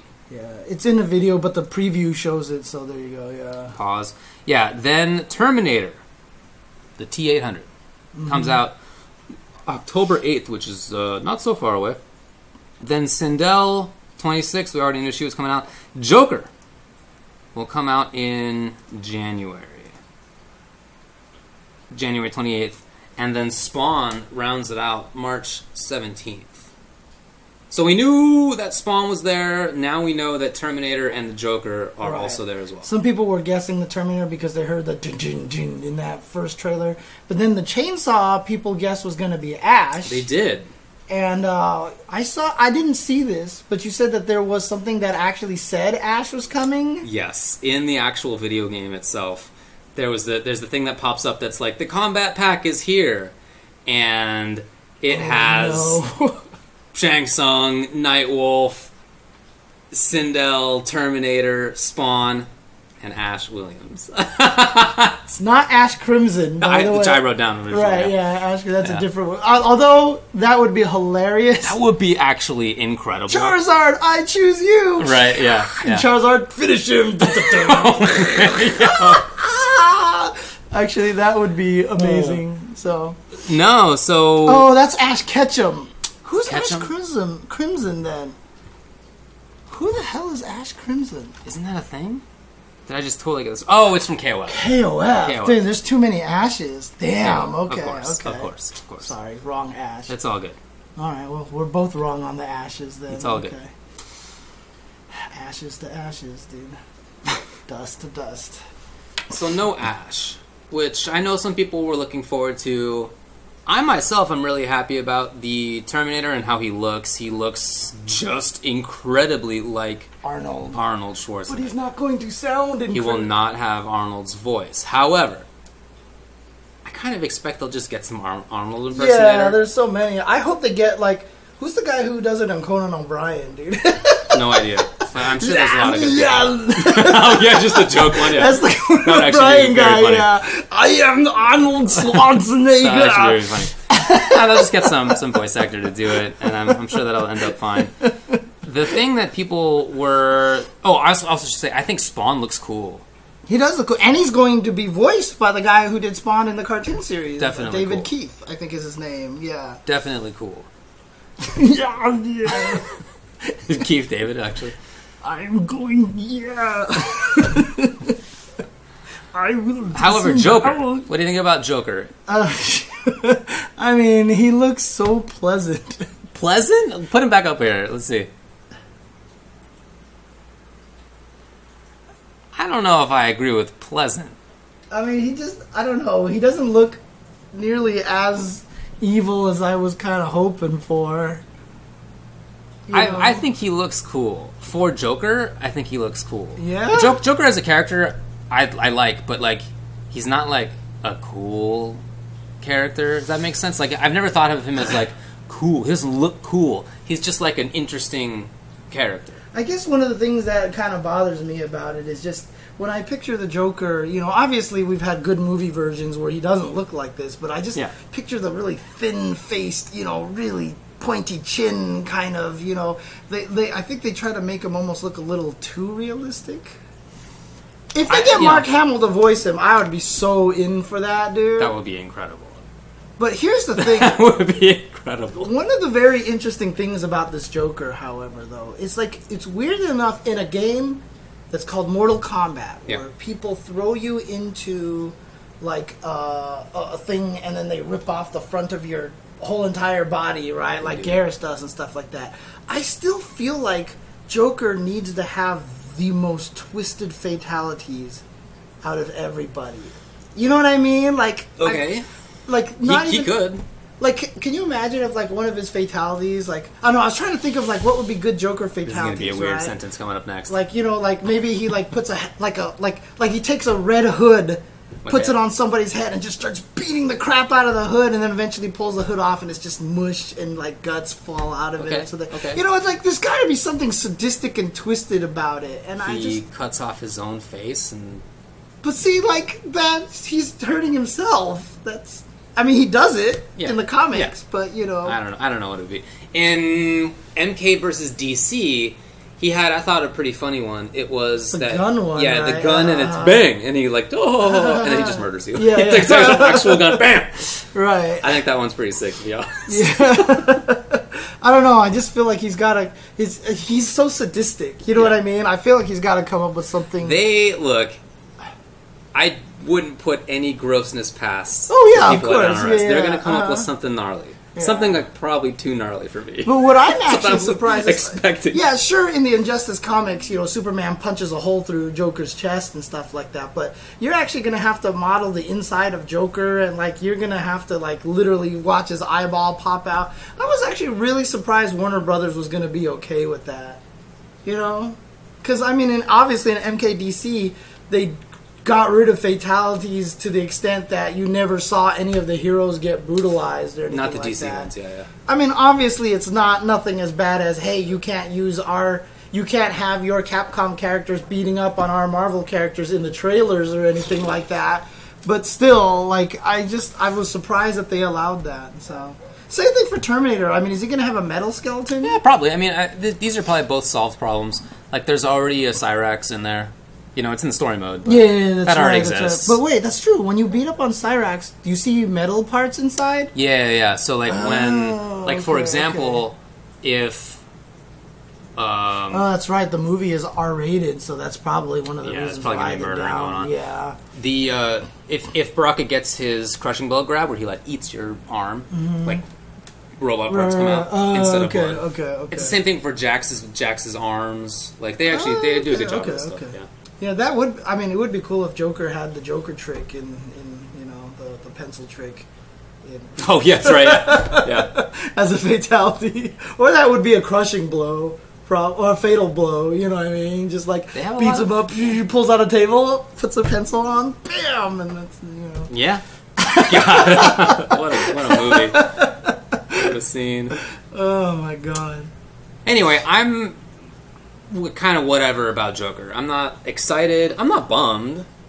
I feel like if they literally just took Injustice 2 Joker, but he had a good block dash, good character. See, I wouldn't even want him to play like Injustice. No, I hope he doesn't, to be clear. Uh-huh. But if they just do that, but he has good movement, like characters do in MK, which they kind of don't in Injustice, then I think just that alone would make him a lot more interesting and better. But yeah, of course, I hope that he's different. Yeah. It'll probably be something like in Injustice 2, when Sub-Zero is like 80% Sub-Zero, right? He's like mostly Sub-Zero, but there's some different stuff. That's what I expect. Okay. We'll see. Okay. Especially if it's true that, as we alluded to but didn't continue talking about, it was going to be Ash. It's seemingly in the game, it was going to be Ash, and then something happened. Right, and that's so probably maybe why they he's just had to be like, all right, we have Joker, okay, this is a character, yeah, he's got a movie coming out, make it happen, just import him from Injustice. Right. That's kind of what I expect. And then also, whatever reason for not having Ash, I don't know. It's probably only speculate. Also, why he's so far back too, as well, in terms of release schedule. Although I'm really surprised they're saving Spawn for so late in March. Did you see what Paco Stevens up there says? No. What? Come on, Paulo. Where does that even come from? Oh my god. That comes from one of the minds at NetherRealm Studios himself. Oh yeah, I've seen that video, Will. Of one of the guys with his fake MK11, audition and That's stuff cool. like that. Yeah. Yeah. Anyway, we'll see what happens with the Joker. My computer's now dead, by the way, so this is on you from now on. Okay. Can you bring up the schedule again? Because I just wanted to briefly talk about that. So, I don't know what else we can really say about the characters, other than I think Terminator and Spawn both look sick. We'll see how they play. We don't know, obviously. It's just so weird, because one of the things that's really strange to me, though, is that But like canon-wise, I just feel like the Terminator would demolish everybody in the story. Yeah, of course. What? Like, he's got to be like super weak Terminator, for them. Maybe he's old Terminator. In the movie, is he like supposed to be old and weak? Yeah, I guess is he supposed to be weak? I don't know. I'm asking. Right? Yeah, I don't know because like I just feel like Raiden, sure, maybe he could shoot him with electricity. There are actually gods in this. Yeah, to be honest, but I mean, still, if you're like Johnny Cage, you're like, I'm gonna punch the Terminator. Yeah, but I mean, you would punch him and you would go zoom in and your hand would see all the bones break. He would fatal blow himself. But he and Cassie beat Shinnok, an elder god. So yeah, but weren't they in like the Jinsei chamber? Just want to point out that they're very special people. Magical Jinsei powers or something like that. They're very special people. Yeah. Anyway, we'll see what happens with that. Yeah. Let's talk about the release schedule part of it, though. As I said, it goes until March. And it starts in October, which actually is not as far off as my brain thinks it is. No, it's in less than a month and a half. I was like, it's way in October. That's like 6 weeks. Oh, never mind. Okay, that's coming up. Yeah. So there you go. Oh, of course, the first two are already out, right? They started coming out in June or whatever it is that Shang came out. So it's been happening. This release schedule is something that I am happy about if it means that there's less crunch time for people at NRS. Yeah. Mm-hmm. That's all. I don't know that that's the reason. This is just speculation on my part. But what I hope is that this means that they are that they're on a reasonable schedule and that they will be. Right. I hope that.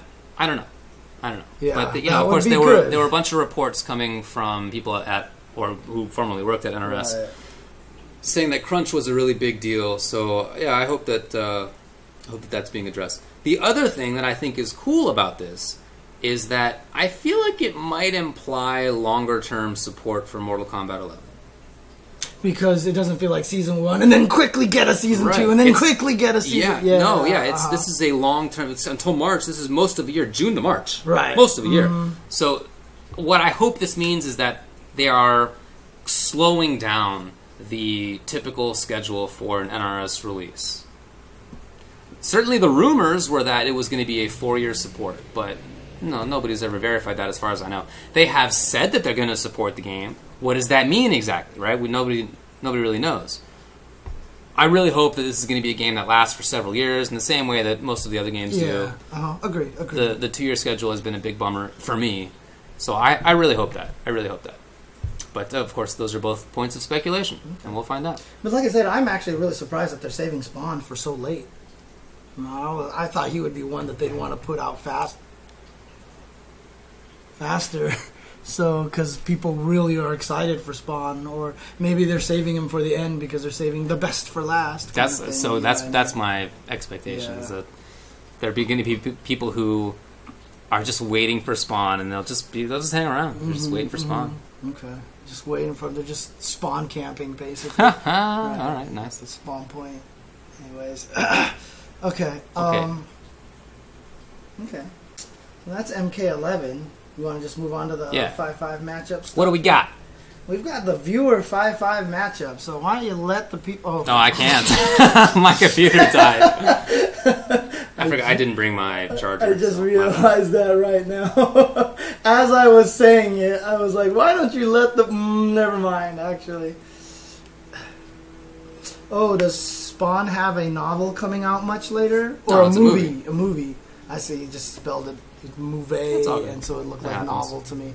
Okay, so we had 6 questions. What do we got? 7 questions, and the 7 questions were. Actually, let me do this really quick. What do you think should be standard for tournament payouts? Okay, we've already kind of talked about that. Yeah. And then, how important in FGC are people other than top players? For example, Born Free and his building of personalities via interviews, Sherry Jennings and the E-Fight Pass and stuff like that. I think we can just say very important. Yeah. Super important. Yeah, very important. Moving on. What are the top 5 and bottom 5 V-triggers in Street Fighter V? Can you discuss the Bring Back KI movement? I think that's cool. I want all the games to succeed, basically. What is the responsibility of event organizers to create safe environments and to ban unsafe people from their events? I mean, that's like a lot of responsibility. Yes. We also have been talking about that, though. Yeah, we've been talking about this one a lot. The next one is, with Arslan Ash winning EVO, do you think it is possible that somewhere in the world there is a scene or players that are really good that we've never heard anything from? Interesting. The one that won Okay. is, of all the fighting games you played, what are the best offensive and defensive mechanics / moves in your opinion? You do not look pleased. Look, the people have spoken, all right? I don't know what to do. All right, of all the fighting games you play, what are the best offensive and defensive mechanics in our opinion? Can I answer first with the ultimate cop-out answer? Maybe. My answer to this question is the Dragon Punch for both.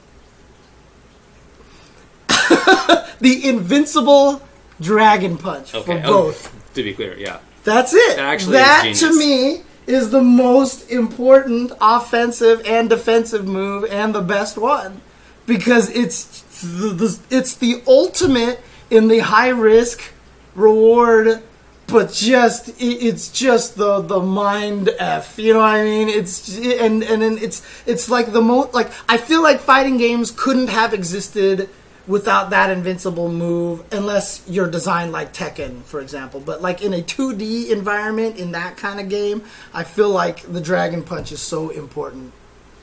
It just is. It's great. It's so great for offense because I can walk up and just throw it out in the middle of anything, but it's also the perfect defense. Now, if you don't want to count it as an offensive tool because it is very defensive in nature, then the best offensive tool is the fireball, right? I mean, that's it. The fireball and the uppercut, to me, are like some of the most important moves in fighting games, and the best probably. If you don't have a shitty fireball in any way, so I'm gonna say that the best defensive mechanic is blocking, and that the best offensive mechanic is throwing. Oh, throwing. Okay.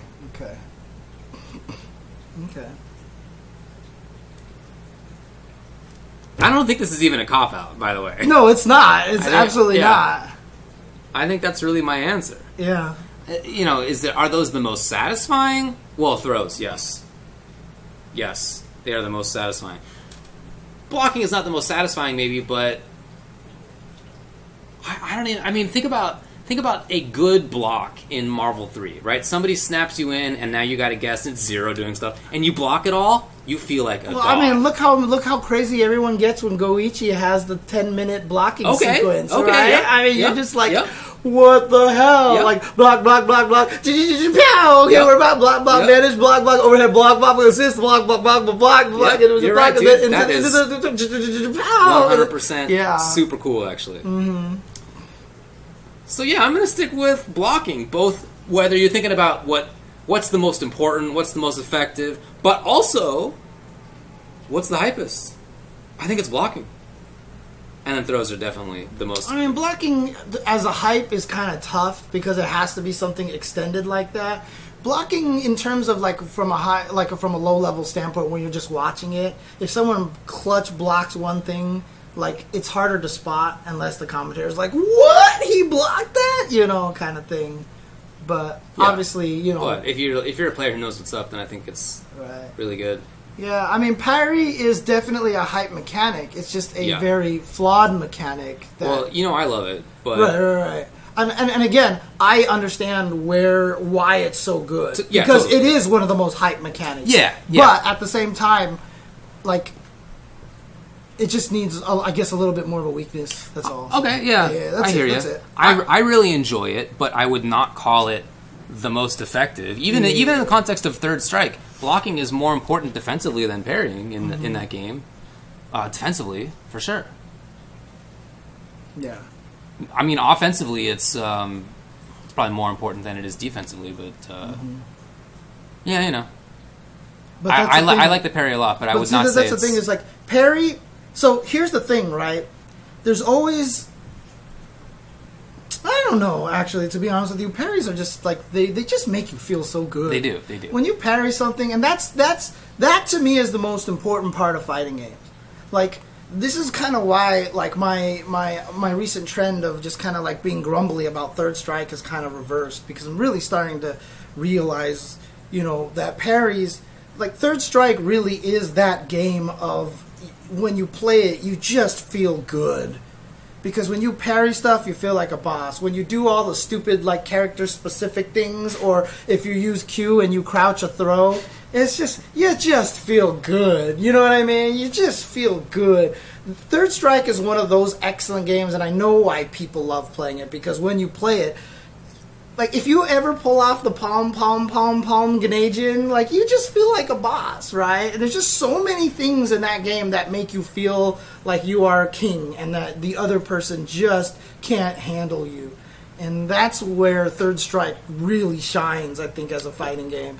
And so I have a greater appreciation there. And that's kind of one of the reasons why I listed the Dragon Punch, because I think the Dragon Punch is one of the ultimate mechanics that is like that. I think that's true. I mean, when Daigo did 3 meaty, fierce Dragon Punches that were not FADC cancelable at the time against Gamerby, I mean, that was freaking hype. He just walked up and uppercutted him 3 times in a row on his wake-up.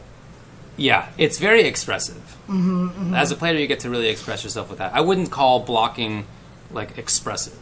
Right, yeah. But parrying, definitely, for sure. And Dragon Punch is a great example of that as well. Yeah, actually, that's a great way to sum it up, Turbo 2 FC, is risk is hype. Yeah, risk is hype. Yeah, And that's actually the main reason why I would tweak parries, because I just feel like they need a little more risk. That's all. No, yeah. Yeah, but... nothing to be done. Doesn't matter, because when you land a parry, you still feel like a boss anyway. You do. And one of the hardest things is when you miss a parry and you get hit, the game doesn't call you out for that. Like, there should have been like a parry fail or something that shows up that you got hit out of a parry window or something like that. It would be nice to know. You know but that would be very hard, because you can just walk, right? Yeah, I don't know. I know. It's weird. I mean, it doesn't even necessarily... It could just be random that, like, anytime there's the parry window that the game registers, if you get hit by parrying the, quote, wrong way, it just says it. Because the worst thing about parrying I hate is just that someone can always be like, I totally parried that. I've said that too many times to remember. Too many times. Dude, everybody says that. And the problem is, there's no way to really know if, I guess it's not as often that I say, yeah, I did that on purpose. It's that I just won't address it, you know? I just won't be like, oh yeah, I did it for sure, but I also won't say I didn't mean to do that. I always made the joke that, the number one lie in all the fighting games is, just one more game. Yeah. But the second biggest lie might be, I totally parried that. Yeah. Most common lie. Oh, man. Alright. I mean, you can't give parry a whiff animation unless you assign it to a button. Yeah, you can do like what Yatagarasu did. Yeah, Yatagarasu, you would have to do that. So... Okay. All right. Well, part of the 5-5 that we also do is that we get to pick one of these questions ourselves. Yeah. We get to be our own voting. Oh, baby. And the one that we voted for, we discussed beforehand. We did. Was with Arslan Ash winning Evo. Do you think it is possible that somewhere in the world there is a scene or players that are really good that we've never heard anything from? What do you think? I mean, absolutely. There's just no question about that, right? Like, I think that's very, very, very likely. I mean, the fact that Peru is even kind of proving that a little bit by beating people in Tekken as well, right? And what is it? We just had Big Bird win a tournament, and Big Bird got second place at Evo. He sure did. He beat Problem X at that tournament. And so, there you go. From, the United Emirates, which didn't have a big fighting game presence until, these guys have been starting to make their way around. We're fortunate that we know of them now. Now it sounds normal. Right. Like, now we're like, oh, yeah, Big Bird from the UAE. That's cool. They have a seat. But, like, before that, like, we would have been like, UAE doesn't have a scene, you know? And in all these cases, there are people who knew about it, as some people are saying in the chat. Mm-hmm. But... most of us didn't know about that stuff. And, as I've addressed, I was guilty of hearing from my friend who's from Pakistan and came to the U.S. and came out to, like, Wednesday Night Fights and stuff, that Pakistan had the best Tekken scene in the world. And I said, nuh-uh, there's no way that's true. And here it is. There's no way they're better than Korea. I mean, come on. But I was wrong about that. So I mean, and I'm certainly not the only person to have made that mistake. You know, there's a lot of us who find out about scenes later on. Yeah. And those scenes always knew about themselves, and maybe their neighbors did, but a lot of other people I still remember did not. on SRK one time there was a troll on there that was just one of those guys who would post. He's like, "I'm better than all these players. I Yes. would beat all these I think players." I know where this story's going. And I was like, you're not gonna beat like Yeah. Vi and all those guys like that, okay, right? I know what we're talking about. And the guy, I don't know if this is the same story that you're thinking of, but the guy was just like blah blah blah, and he's like, "What if I showed up? What if I came out and I did beat them?"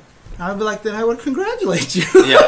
Like that's just all it is, right? So it's now not that I never believed that they could come from a place like that. It's just that I just feel like the likelihood of it is very small. And that player was Afro Legends. I'm serious. Do you remember that on SRK? I don't remember him saying stuff. I don't like remember him that. saying that stuff. Oh, really? And Okay. him being like, "Yeah, I'm like one of the best. Like I could beat all my friends." Okay. And then it like Because this turned was out, distinctly about CVS 2. okay, this is about ST. Yeah, okay, and it was in the okay. mid zeros, and we were all like, "We don't know who you are. There's no way you're this is impossible." And then he like won Evo later. Shout out to him. Yeah, for sure. But that's very rare. So one thing that I've been thinking about that I think would be very interesting to do is try to think about like what are the things that are likely to lead to a good local fighting game scene. Yeah. What are the likely factors? Because then I think what would be super cool is to like predict what the next city is by using these factors, and then like asking around and being like, what about, I don't know, Mumbai, like whatever, I don't know, some big city. What about that? I have a very biased answer, to be honest with you. I have a very biased answer because I know I'm pretty sure this is what they said about Pakistan, and that is have a good arcade. Okay, but I think it goes further than that because you have to be able to predict where the good arcade is likely to be. Right. You can't be certain, but what's likely to cause a good arcade scene? Right. So what are the likely factors? Arcade in a area that is obviously heavily traversed, in a country where people don't go home very easily. You know what I mean? That they're out a lot. I mean, that's what happens in Japan. That's why a lot of people play in Japan, right? In arcades, because there's no reason for them to go home. Their homes are really small. Oh! I think my transportation's bad. Oh no! Just any reason. You know what I mean? Like if something that just drives them all to one location to pass the time and play. Because then, like I said, from the Street Fighter 2 days, that's just what kind of generated all the hotbeds.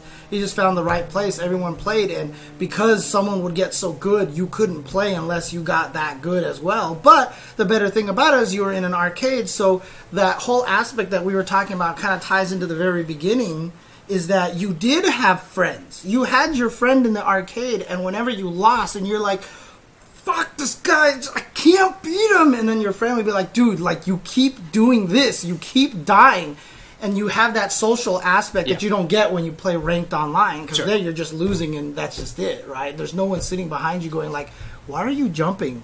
Like every time.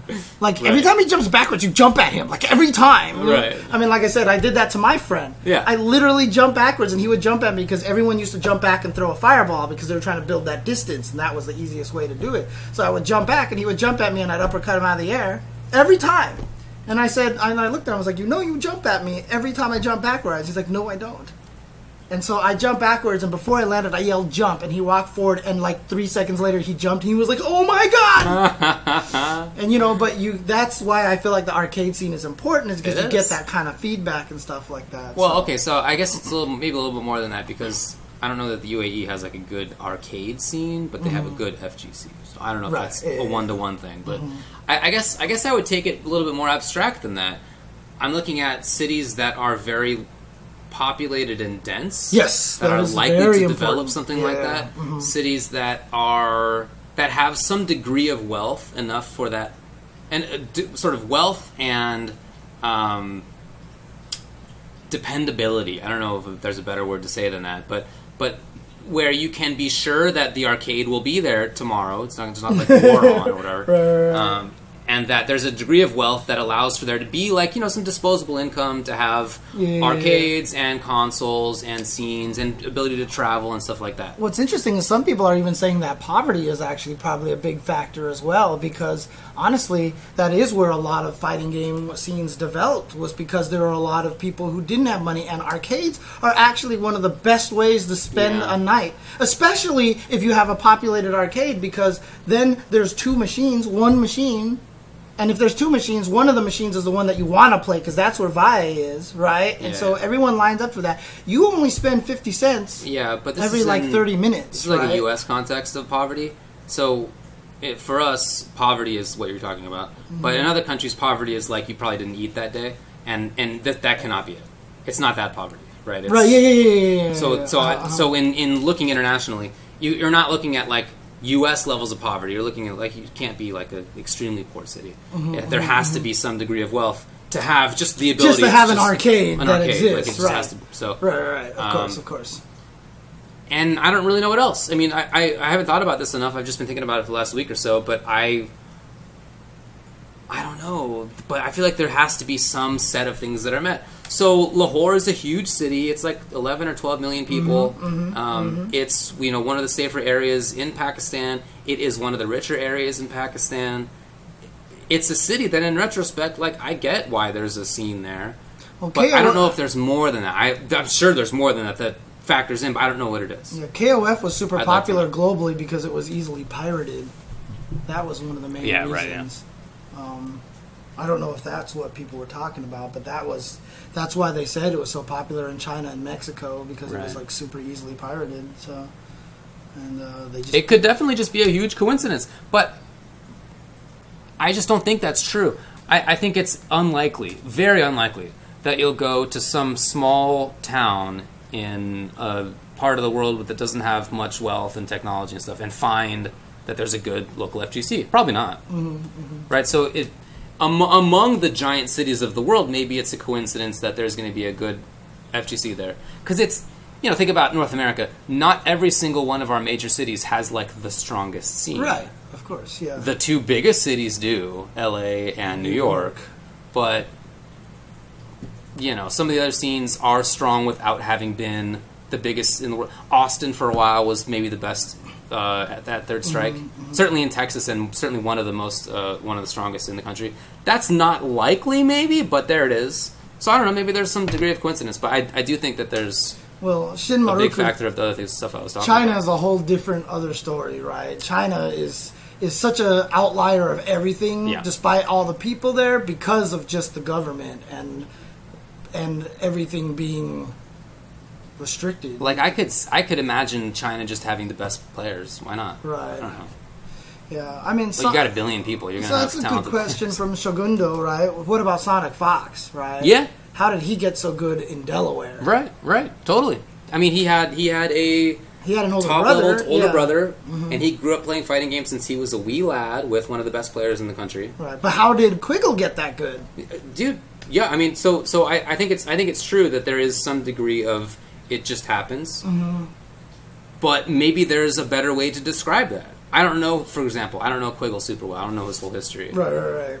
So I wish I could say more on what led him to then leading to Sonic Fox. Right.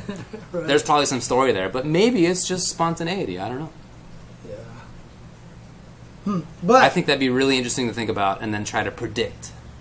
I really do think that there are, there's definitely going to be people okay. Another way to state it here too, though, is there's a little bit of different twist on there, right? So, in a small city, there definitely is the existence of players who have the potential to become the best. Oh, I agree with that. Yeah, for sure. I agree with that. It's just that they may never have had the opportunity to do that, right? Yeah. I mean, that's the Wolf Crones out there. Sure. That's the the Lost Souls out sure. there. The who is the Liu Kang player? Combat, wasn't it? One of the Combat is a big MK player. He's in New York, though. Oh, there was one of the players that you said that kind of came from Ninja Killer, maybe? Ninja Killer, that's the one. Like, there's always going to be those kind of players. But Lost Soul learned from online, right? The CEO that he won was the first tournament he ever played in, if I'm not mistaken. Like, he never actually went into any sort of, like, offline events or something like that, so...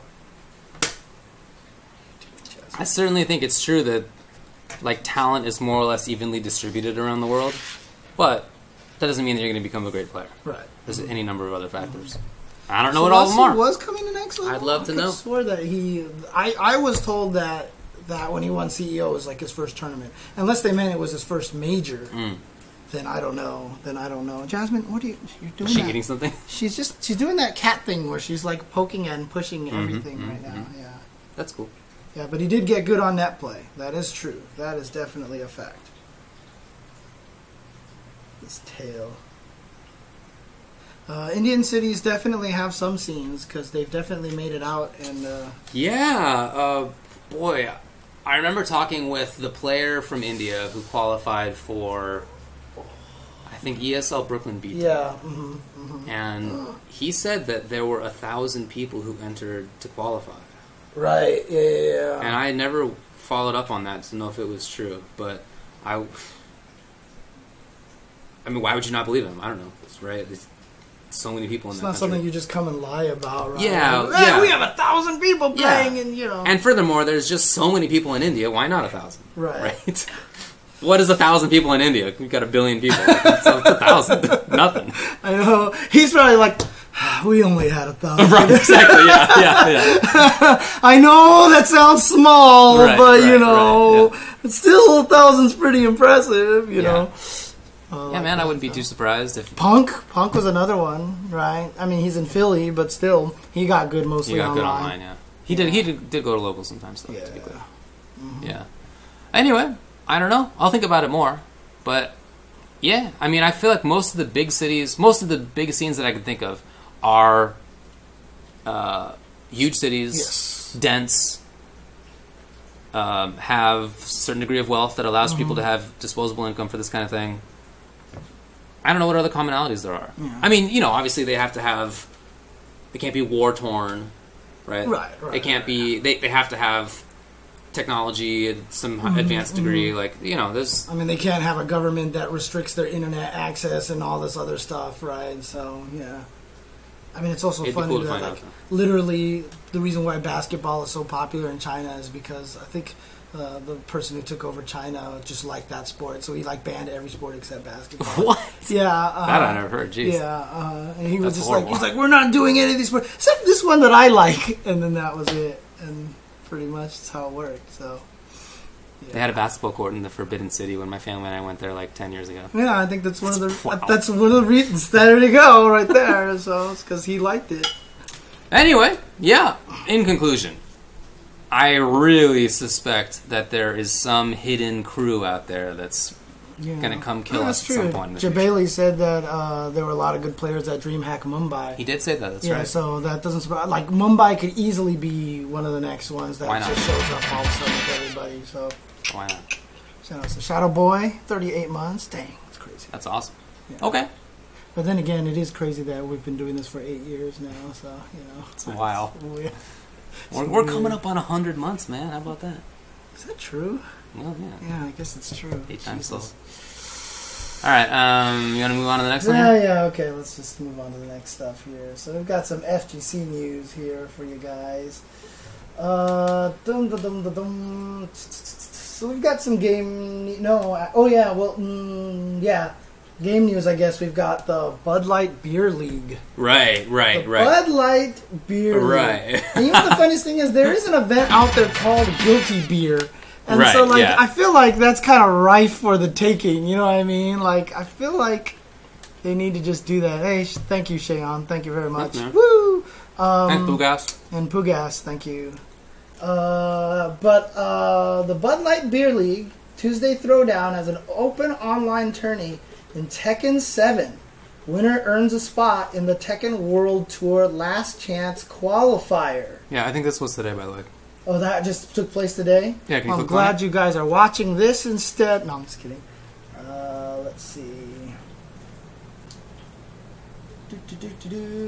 Beginning August 27th. Yeah, so there's Western qualifier on August 27th, then an Eastern one on September 3rd. Then every other week it keeps jumping back and forth between Western and Eastern qualifiers at this time. So definitely watch their archives. Watch us live. Well, is it streamed? Did it say it was? Oh, that's a good question, actually. I thought it was just more of a tournament thing. I don't see any information about Go back to the tweet? There's definitely no stream information here. Yeah. So. I mean, this is... Well, MexDeuce says it was streamed. Okay. Was it on Tekken? Was it on Tekken? Once again, a site that does not have the information there. It sure doesn't. Rixta and Rib commentated. Oh, shoutouts to Rib, my favorite. Rib, yeah, exactly. It was on Bud Light? No way. Yo, can you please go to twitch.tv/Bud Light right now? I just want to see what it says. I just want to see what that is. Twitch.tv/Bud Light. Okay, you got to make sure that you're 21. They ask you. Oh, man. Just scroll all the way down. I just literally yeah. You really just do that? I mean, when I put in my year, I'm basically scrolling all the way down. All right? I'm just saying. That's what I keep saying. It's like, you know how old you're getting when you go to one of those things where you have to verify your age? You just scroll and scroll I understand. and I'm getting there. scroll. Check out the... Oh, wait, is it live right now? Oh, it might be live right now. I see someone... This ad supports Bud Light. Oh, what? Hey, look at that. It's Rib and Rixta. Yeah, they're... Shouts to Rib with his green screen background right there. This is hilarious. Now, I think this is cool. What do you think about the fact that Bud Light is doing Tekken on twitch.tv/Bud Light? I mean, I'm not opposed to it. There's a whole world out there that drinks beer, right? I mean... Exactly. I mean, look, I went to Germany, and I probably wasted that opportunity. The whole time I was in Germany, I was like, God, David would be so happy out here, dude. Like, we got better beer. Really? You think so? In America? Think so. Mm-hmm. Wow. I told the story last time. Okay. Right? I went to the Great British Beer Festival in London while I was studying abroad there. And guess which country won almost all of the major awards? That's right. Bam! Okay. But in any case... But anyway, they do have good beer. I mean, I don't drink beer, but obviously a lot of people do. Yeah, it's an alcoholic thing, beer's problem and stuff, but I mean, the Bud Light thing had the age verification on there, right? I mean, then basically, I mean, everybody lies anyway, but still, you know, they're it's not like, hey, kids, drink beer, you know what I mean, kind of thing. So, and again, I've always been in favor of non-endemic sponsors anyway, because I think that whole argument of we need to move to PCs to get sponsors, I think it's just a big load of horse dookie. Because, like, I think it's horse pucky, man. Getting spicy. Cow chips, man. That's what it is. We have beer advertisers now. You can start cussing, dude. Yeah, that's true. Well, we don't have one of those limit things on it. We don't have an age thing on our no, we don't. on our stream, so I can't say fuck, right? Oh. So. Can you go back and see how many viewers are on twitch.tv/Bud Light? Yeah, sure, no problem. Let me see this ad again here. 564 people. And how many people are following twitch.tv/Bud Light? 13,968. Well, where did you see that? On Oh, top. up here. Yeah, okay. There you go. And how long? Well, they have 125 videos, so they've been around for a little while at least. Yeah. Yeah, I mean, I'm down with it. Why not? Yeah, I mean, cool, like, I still think, I'm still surprised something like McDonald's or Burger King has not just come and jumped in. Mm-hmm. Because I feel like that's, I mean, FGC is poverty, right? You know, to a degree. And I just feel like... Also, everybody eats. Yeah, and everybody eats McDonald's, right? And McDonald's is like the perfect poverty food, right? So, I mean, I think that's such a good idea, so... Yeah, I don't know, man. But anyway, I'm cool with it. It reminds me of, do you remember the Bud Light All-Stars? Yes, I remember What was that about? I mean, that was there was probably their first foray into it, where they were trying to do something on their own, and I think they probably realized that didn't work out so well. Yeah. So now they're just trying to but literally, what was it? Like, what were they? Nothing ever happened, right? Right? They put him in a house and like FJF no like idea. got to ride in a fancy car, Right. like that was the end of that, right? I don't know what the heck that was all about. There's the absurd picture of Justin with the Bud Light hat and the Bud Light shirt, holding a Bud Light with the Bud Light sunglasses on. You haven't seen that? That's right. It's I great. think I did. It's great. Yeah, yeah. You've seen it. So anyway, it's cool to me that they're getting involved. You know, they have to advertise, right? Bud Light's really bad, and so they have to advertise a lot to keep it in your mind. Mm-hmm. So I get it. But hey, if Angel City would like to sponsor esports, you know, well, why not hang out on the Ultra Chen show, huh? Angel City? Yeah, it's a local LA brewery. Ah, okay. You know what? If Angel City sponsors us, I will drink Angel City on this stream. Just at least a sip. At least a sip. Are you allowed to? Oh, that's right. Terms I of think maybe you're service. not. Huh? Yeah. Terms of service. I'll record a video of me drinking it and put it on our Ultra Chen Twitter. Okay, there you go. There you There go. you go. What's this? What's this? I can't investigate for myself anymore. Okay.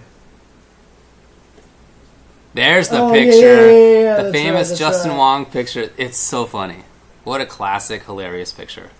Because Justin Wong is also doing the duck lips face too, which he was yeah. obsessed with for a while. It's pretty so, funny right there. Yeah. Anyway, welcome to Bud Light.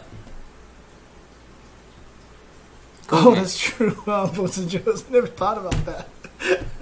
The top Tetris player, Jonas, you know, he works at like a bar and stuff, and he makes his own beer, and I think they drink it on stream. Ooh, So. rad. That's cool. I don't actually know He if should that's a problem. sponsor us. He should sponsor us. Yeah, totally. There you go. Totally. You know, he's that CTWC champion for 7 years running, except for last year, but 7 years in a row. So you know this guy is loaded with cash. Oh, For yeah. winning 7 years in a row. Not 7 years in a row, but, you know, 7 out of 8 years Yeah. of classic NES Tetris. Because you know that's where the money is. Esports Tetris, That's baby. Right. That's right. Right. There you All right. go. What else is going on here? Community news. Shoryuken.com has not been doing well recently. It's just kind of faded and disappeared, and like their Twitter is doing stuff, but they're not really doing anything on the website and everything. And someone came out and actually wrote about it and was like, "Hey, look, this is from my perspective as one of the writers, and I became editor at one point in time." Can know." you click the link because it has the person's name in there, and I don't want to miss that. So Luke Schutte, who was an ex-content writer and journalist and a contributor to Shoryuken.com, wrote up this big old thing about like what happened to Shoryuken and what from his perspective, because a lot of people are wondering what's going on. Tom Cannon actually responded to that and started talking about it, and I did read it. And oh, it's not this one here. Oh, this is actually Luke's article over here. Yeah, his His is just the tweets. Yeah. And he just basically talked about how there's just no profit in it at this point, and it's just really hard to maintain at this point. And so really, it's just like there's no reason to kind of keep it around or maintain it at this point. And they only maintain the forums because they found a really cheap alternative. Because, I mean, true story, Shoryuken.com was costing thousands of dollars a month, like in the hole for the cannons during the peak, right? And then at one point in time, all the advertisements started showing up. You remember that? That was Kaneda helping out. And it actually got to the point where Shoryuken wasn't just the biggest giant money pit in the world, right? And so, and then everyone got mad, and then people stopped going About the there. ads and stuff. Yeah, the ads, and then they put the ad blockers. And Tom even said the ad blockers one of the main reasons why it died, and they just don't have it because 90% of the people out there browsing use ad blockers now, and so there's just no way to kind of make it maintain. So even if you could come up with something new for SRK right now, ad blockers would kill any hope of having that be worth to maintain. And one of the only ways you're going to maintain a site like this is if you pay people to do it. But if you're not making any money, then where are you going to get the money to pay people unless you just keep letting it be a money sink, right? So it really just comes down to the good of your heart to maintain something like that. or just someone just really wants to do it stuff. So yeah, the ad block was annoying. On the other hand, look, I have ad block installed by default. I whitelist everybody whose site I care about, and I don't care about everybody's site. I'm gonna be honest, but everybody whose site I think is doing good work, including YouTube channels and Twitch streams and articles. I read a lot, right? I read a lot of news and stuff, and for all of those, I whitelisted. So I only have it on because I don't want to go to some site and get busted. I don't want to get infected with some nonsense. So if I think it's fine, then I'll always whitelist it. But I have it on by default. I think it's important to have it to whitelist if you do use it with people who you think are making good stuff. Okay. It's important. Again, it's like with piracy, right? Like, whatever. If you pirate some stuff, I don't care. Not legally, but I don't care, like, philosophically. But definitely support the stuff that you care about. Just after this time, right? Like, definitely, if you care about an artist and you'd like them to keep making more of whatever, then support them. Right, but so what do you do in a situation where SRK, a lot of people are saying that they installed ad block because of SRK, because the ads are super intrusive and stuff like that. But those are the ads that make you the money. Yeah. Right? I mean, if it's not important enough to you, then I guess, what are you going to do? But I hope that's important. Right. I mean, you guys are watching a tiny show about the FGC right now. Right. Whatever time it is, 7:45 here, and it's definitely later than that for almost all of you. So, and clearly, everybody's whitelisted us already with their ad blockers, sure, right, I'm guys? just saying, you guys are the loveliest audience out there. You're obviously invested in fighting games. 100% already have whitelisted us. So, if you're invested in fighting games enough, I would hope that you'd support the people who are doing things in fighting games. That's all. I can't make you do that, but I would hope that you would. No ad blocking. Hey, look at that. We got a I use it more as a safety precaution. Well, yeah, I know. Thank you. Know. Will do. Honestly, I don't browse the internet all that much these days. Wow. It's mostly just social media sites all day. Oh, no. Yeah, it's really bad. So I go to Reddit and I click on all of the links and I read the articles. I don't just go to the comments. That's right. Oh no, what did Isaac Torres say about it, Fanta? I did not see that he actually said anything. Yeah, it's an unfortunate situation. Well, look, the things that I care about are things like articles. So I don't care that much about, like, music. It sounds weird coming from myself and my own brain, too, but that is the truth, to be honest. So, for me, that's whatever. But, yeah, I really care about writing and people writing stuff, and so that's what I support. Music is so... that's so weird. No, I get it. I know it's weird. It sounds weird coming out of my mouth, too, but it's true. Music is, like, one of the things that makes me happiest these days. Well, I've been replaying StarCraft 1 85% because of the soundtrack, so it's not entirely... Really? It's amazing. Really? Oh. I didn't know World of Warcraft was about the soundtrack. Wait, did I say WoW? No, I meant to say StarCraft. You said WoW, I think. Okay, my bad. Yeah, no, StarCraft. Okay. StarCraft. Okay. WoW's is fine, but StarCraft. You streamed that classic StarCraft. Yeah, recently, I have right? been for the last few days, That's funny, okay. I did say StarCraft. Oh, you did say you StarCraft? have WoW on the brain? Oh, okay. Uh-oh. I guess so, then. Never mind. All right. Anyway. Okay. Anything else going on? I'm definitely bad at SC. No doubt. Oh, boy. It was 15 years ago, man. Leave me alone. No, I expect you to still be good at StarCraft right now. Yeah. So, obviously... our window of about 15 years before our planet goes to destruction has been shortened to 18 months now, okay. I think. Great. Largely due to the fires in the rainforest right now.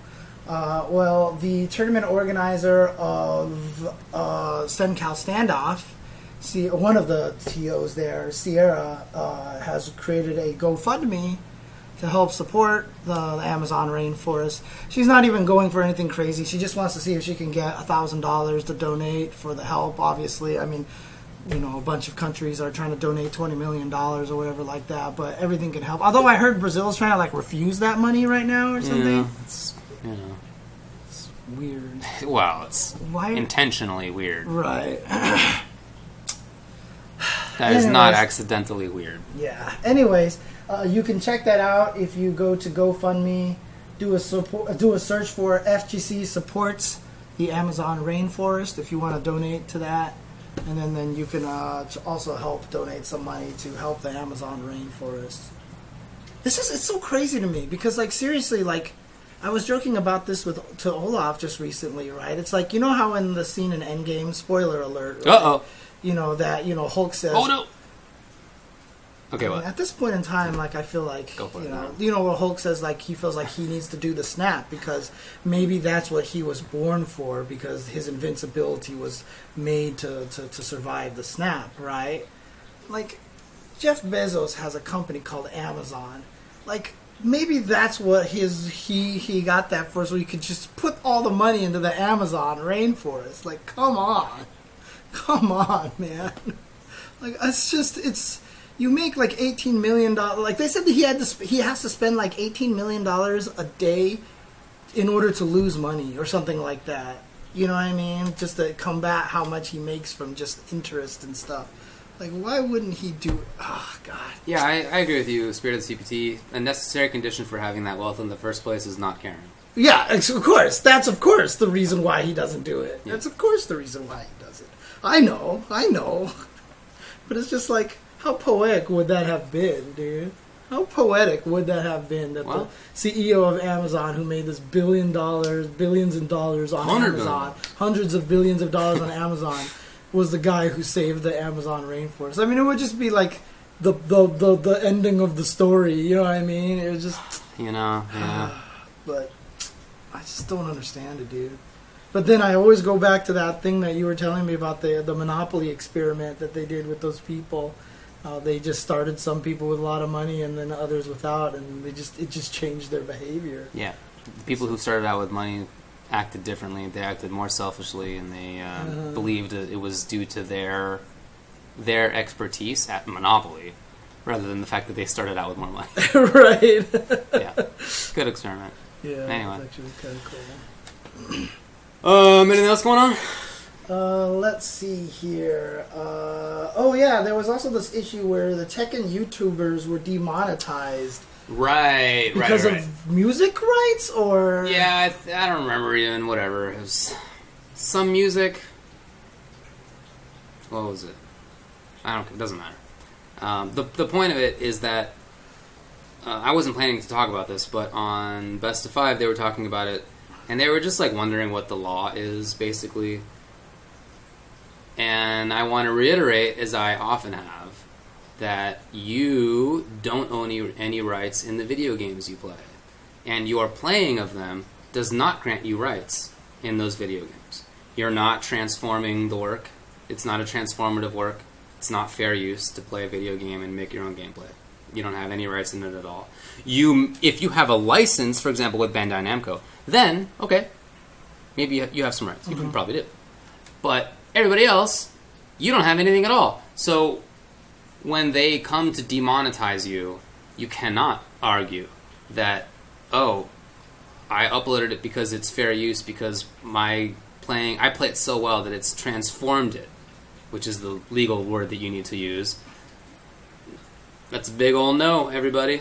Yeah, but for some reason I just don't believe that Bandai Namco probably, like, I'm sure that they'll probably be like, whoops, that's just, counter. Yeah. Michael Murray already addressed it, and he was like, look, this is not my job, but, like, I'll get somebody on it. Okay, cool. Yeah. See, at least he said that. I mean, it's nice having that Michael Murray, especially because, Harada trusts him and stuff like that, so. Yeah, Dimitri Vegas, I heard about doing the same thing. So there's a joke growing around in the Mortal Kombat scene that people are going to start using the Dimitri Vegas skin because when they lose, they don't want their videos of them losing to get uploaded. Because if it gets uploaded, then it'll get demonetized or taken down. It'll get DMCA'd, right?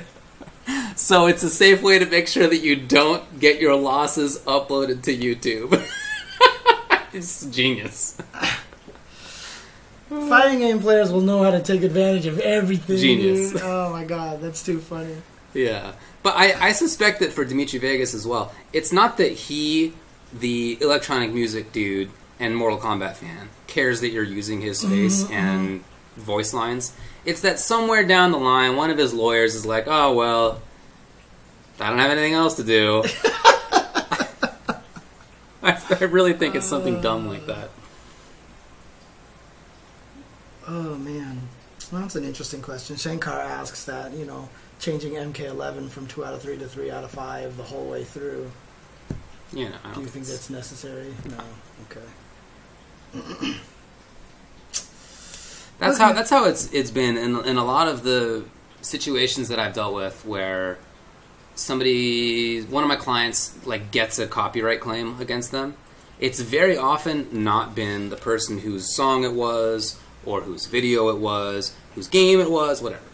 It's that they have a publishing company that represents them, and that publishing company doesn't want to allow it, or the video game publisher doesn't want to. It's separate from the people who made the thing. Very often been the case, for at least in my experience. Also, did you watch any of Sonic Fox's stream where he did the 48-hour stream? I did a little bit, but not a lot. Shout out to him. He raised a ton of money for a good charity, and he also, as a result of raising $20,000, shaved his mustache. Wow. Okay, she didn't like the shaving of the mustache, I guess. Yeah. She's like I said, she hates people. She's not into that. No. And when I heard that he had raised so much money... Hey, what are you guys doing? Wow. That he shaved his mustache? I thought to myself, Sonic Fox has a mustache? I don't know. I guess he did. But it seemed like a big deal to him that he shaved it. Alright.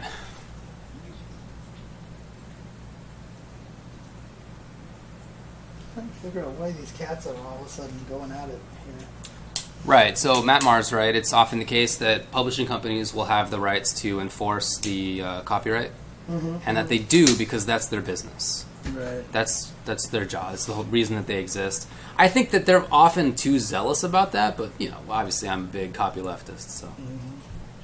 Okay. Well, we did talk... I know some people said something about it. We talked about it a little bit. Yeah, I think he looks exactly the same without the mustache myself. Okay, never mind. We did talk about it last week, the Zykes versus Arturo thing, yeah. Yeah, so this seems like it happened. Yeah, And it's that sucks. Sucks, yeah. It sucks. I don't know what else to say about it other than what we're talking about is that for the Street Fighter League, the 4th place voter getter was disqualified. So then the 5th place vote getter was Emezi, a.k.a. Zykes. Yeah, and the 6th place was Arturo Sanchez. And it seems that SFL was filmed last week, and that Art was the one who went. Yes. And that Emezi was never even contacted. I mean, I don't know what to say about it. It sucks. I don't know. This and the issue we were talking about earlier, where Capcom had that weird nothing statement that didn't satisfy anybody. These are just such unforced errors. Yeah. It just didn't need to be like that. I know. It easily could have not been that way. I don't know why. Yeah, I mean, it's like, what was the voting for then, Right, what was the voting for? I really don't know. I don't know if there's some other circumstance that they didn't invite Emezi for. I don't know the guy personally, but I mean, is that true? I Is haven't that heard anything Emezi negative about him. now just gonna, be anti-Street Fighter on Twitter? Which would actually be the ultimate heel turn. Yeah, right. I don't know. It's oh man, very unfortunate. Look, this is not confirmed, but it's just we're all putting two and two together. Yeah. That a lot of the people who were voted in or who made it in were in SoCal, and they took pictures with each other and put them on social media. So, Yeah, I mean, come on. and like Tommy Two Step was like, "Hey, I had such a great experience out here in Southern California." What were you doing? Yeah, I know. I was Oh, going surfing? No, I mean, come on. Yeah. Come on. Come on. Is that how he sounds? Is that your Tommy Two Step impersonation? You know, I went surfing. I'm going to stand by that. I'm going to stand by that. Yeah, I don't know. I think this really sucks. And again, it's just a big old unforced error that just did not need to happen. Yeah. If they had even just reached out to him, if they had any explanation publicly, it would have been better. But they ain't got that stuff. Very strange. Yeah. Unfortunate situation. So.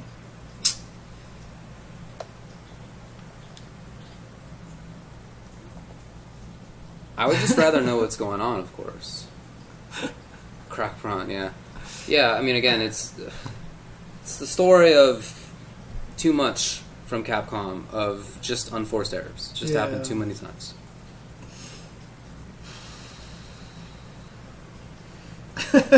Hey, man, we've already made a statement that we will also answer one of the questions that we deem fit ourselves. Yeah, that's right. Yeah, you guys can vote, but...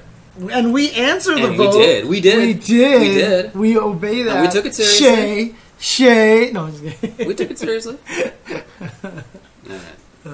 Anyways. Okay. Anyways, I've been playing a lot of Honda, and I think he's good, and I just don't understand why people don't. I don't know. And every time I talk clearly about he's also the strongest character when oiled up, right? So. All right. Every time I talk about this on Twitter, people reply to me and they're like, "Yeah, but what about his bad matchups?" And then I'm like, "Okay, well, what bad matchups?" And it's rare that I've gotten any concrete answers.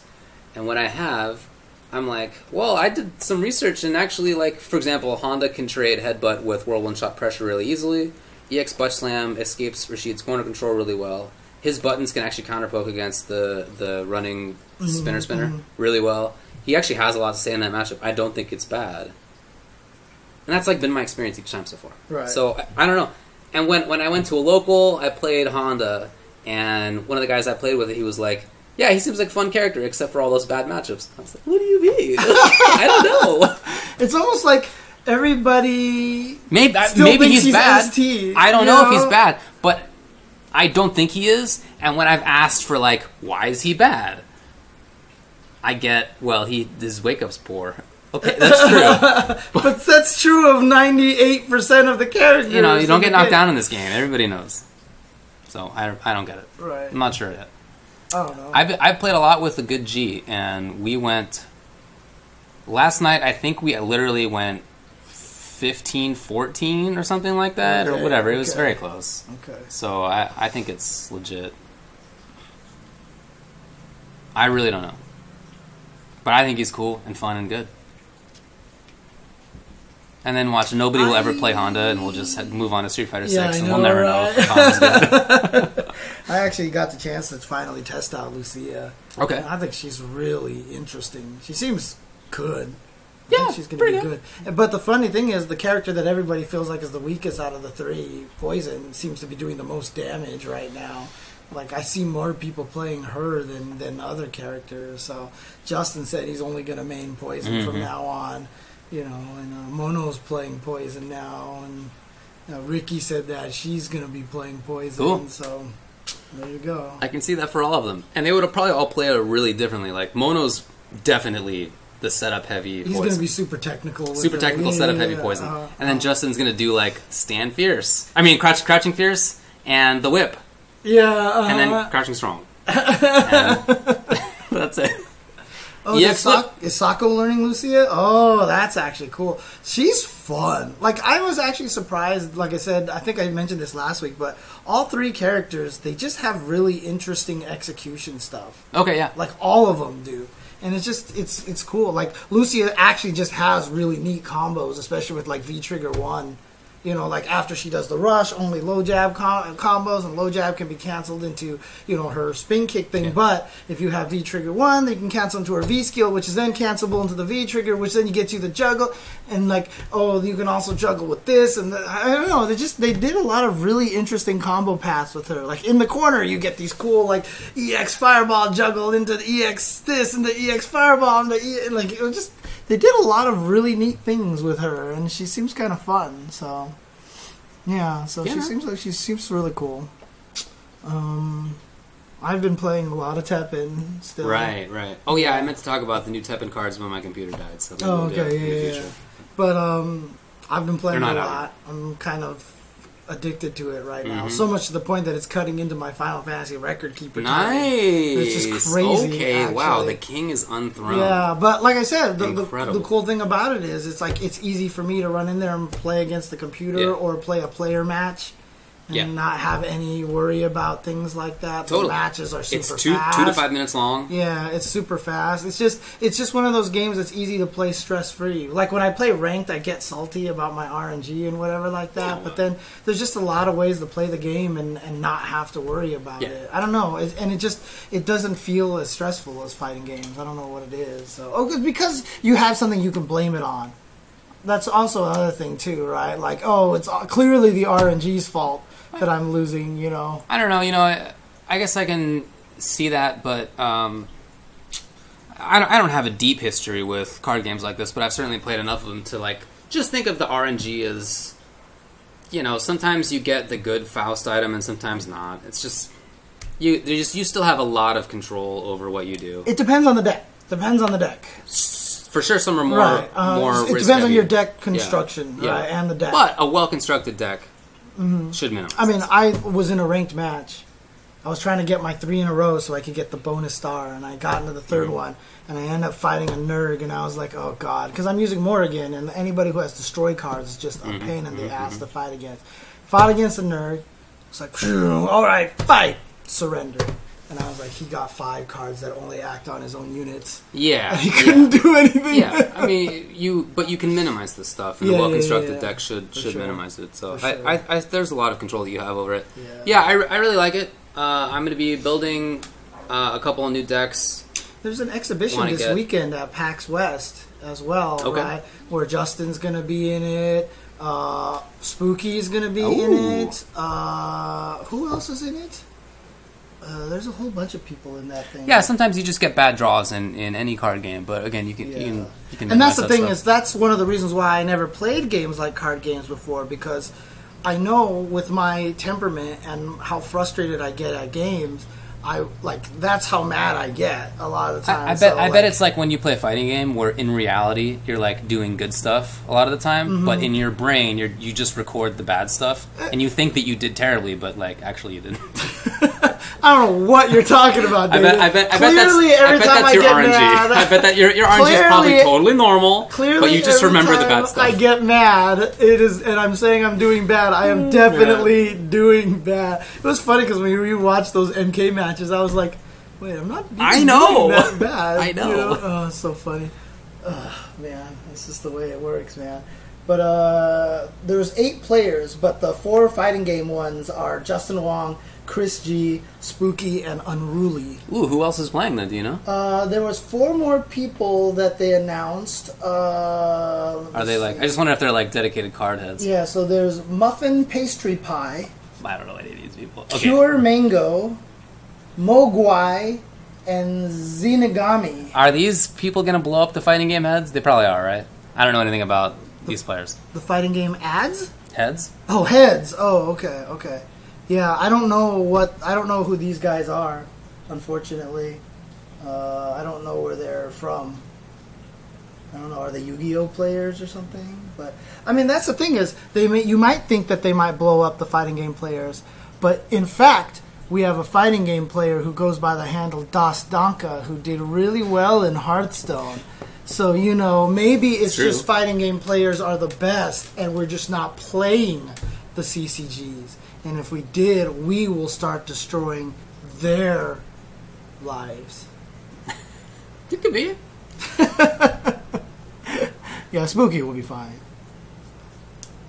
I've gotten to really enjoy the part of Teppen where the mix-up of whether to lay your card down last second comes in. I was playing against somebody who, obviously you wait to lay your action card down to the very end, right? But what you could do is wait until just before the very end, because then that can interrupt what they wanted to play instead. Right. Because they're trying to get in there before you. Right, so you're like, actually, I'm going to go before you, and now I screw your time. Especially if you have an action card, because it goes ding, and then they let go, and then now they're like, shoot, I can't drag it in there. So you have to have the prediction of already dragging your card up before the action card starts from the opponent. Right. And then you have to let the whole timer run out, and then you still have the card. Right. So you don't have to drag it back up again. You can just let it go.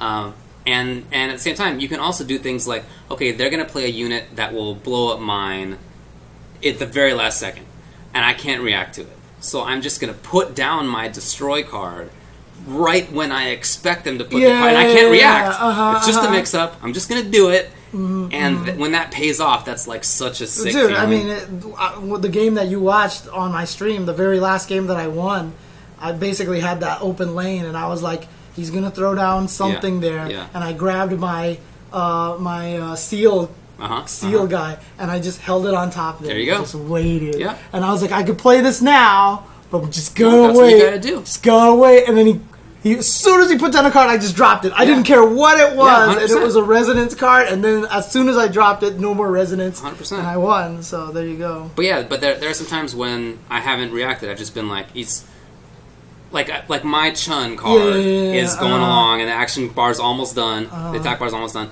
and they're gonna put down some card that will like blow up my Chun, but I can't let that happen. Right. So I need to, before they even put it down, like simultaneously without reacting, I have to just put my card down. Yeah, and I got it. That's it.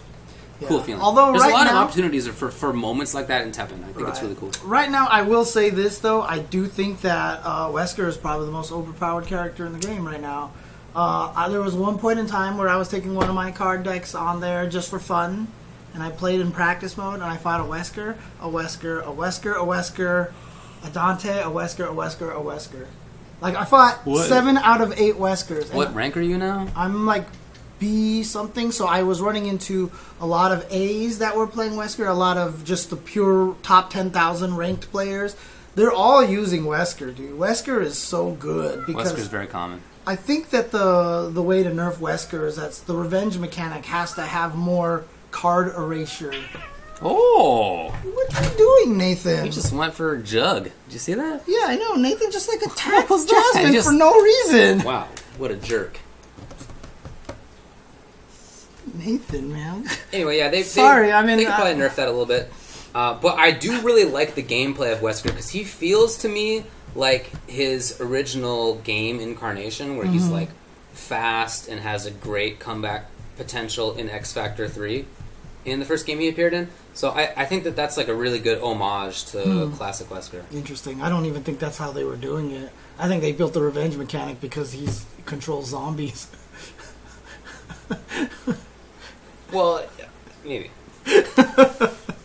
But I do think he's the strongest character right now. Because even, like, people were using that one... although it's a super risky strategy, I was like, what the hell? You know, there's that one Wesker card that starts 17-17. Yeah, the Wesker. But then it subtracts whatever. But it's a 6 card, right? So, obviously, if you're using 2 colors, you can't use the card, right? Well, people figured out ways to do it. And with Ouroboros, you can actually just have the card, throw it into your graveyard, and then Ouroboros pulls it out. And they're using a green deck, and then they use the Chris Reset for 2, and then all of a sudden you're dealing with a 17-17. Like, I fought someone who did that. I was like, what the hell? And then I destroyed the card, and then he brought it back with the next Ouroboros, and I destroyed it, and he brought it back again, and I was like, what is even happening here? I was like, how is this even fair? Ouroboros is pretty messed up, man. Yeah, and so, I mean, like, maybe Ouroboros, what it needs to do is, like, when you activate it all... Because, you know, there's the one card that you can throw down that turns any card into a revenge card, but you lose 3 cards out of your deck.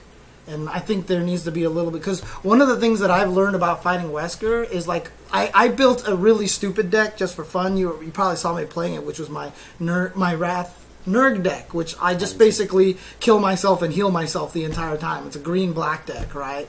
And I can survive against every Wesker that I play until I just run out of cards. Okay. And he's still sitting on 8 cards. Right. And so then all of a sudden it's just like zombie, zombie, zombie. Like, revenge, revenge, revenge, and I'm just like, I have no cards left, you know. Yeah, Wesker's really weird because I feel like he plays one of the fastest games and also sustains one of the most. Yeah, like he's both at the beginning really strong, and then at the end game he's also really good. So that's what I mean, is that revenge I feel like needs to be a mechanic great, that man. kills your cards a little bit more often or something like that, just to kind of balance it out a little bit. Yeah, we'll see what they do. Yeah. Looking forward to the next one. There's going to be a spillover mechanic, which allows your unit, to attack the lanes next to the one that it's directly attacking for a little bit less damage. Which is cool. A little bit more lane considerations. Nathan's making these meowing noises. Yeah, he's definitely going to be going for Jasmine. Yeah, he's trying to pounce her right now. He's in so. pounce mode. All right. Now he's in confused mode. Anyway. So the more I play, the more I think purple's like not that cheap. No, it's not. It's not. It's too dependent on one cards, and there's too many destroy card kind of mechanics. Yeah, I think purple's very matchup dependent. That's all. Stop making it. Attack this instead. Attack this instead.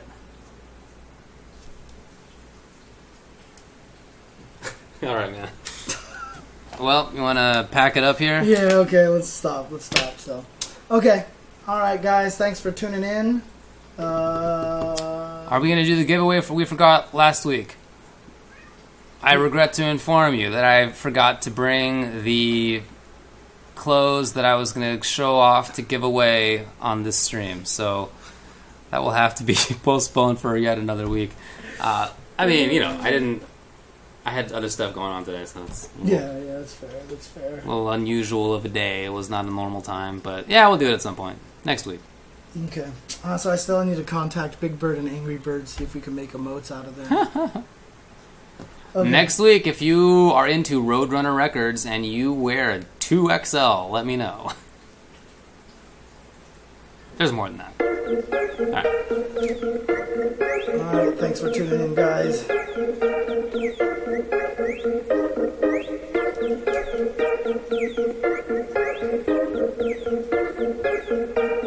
I hope they buff Honda. He needs it.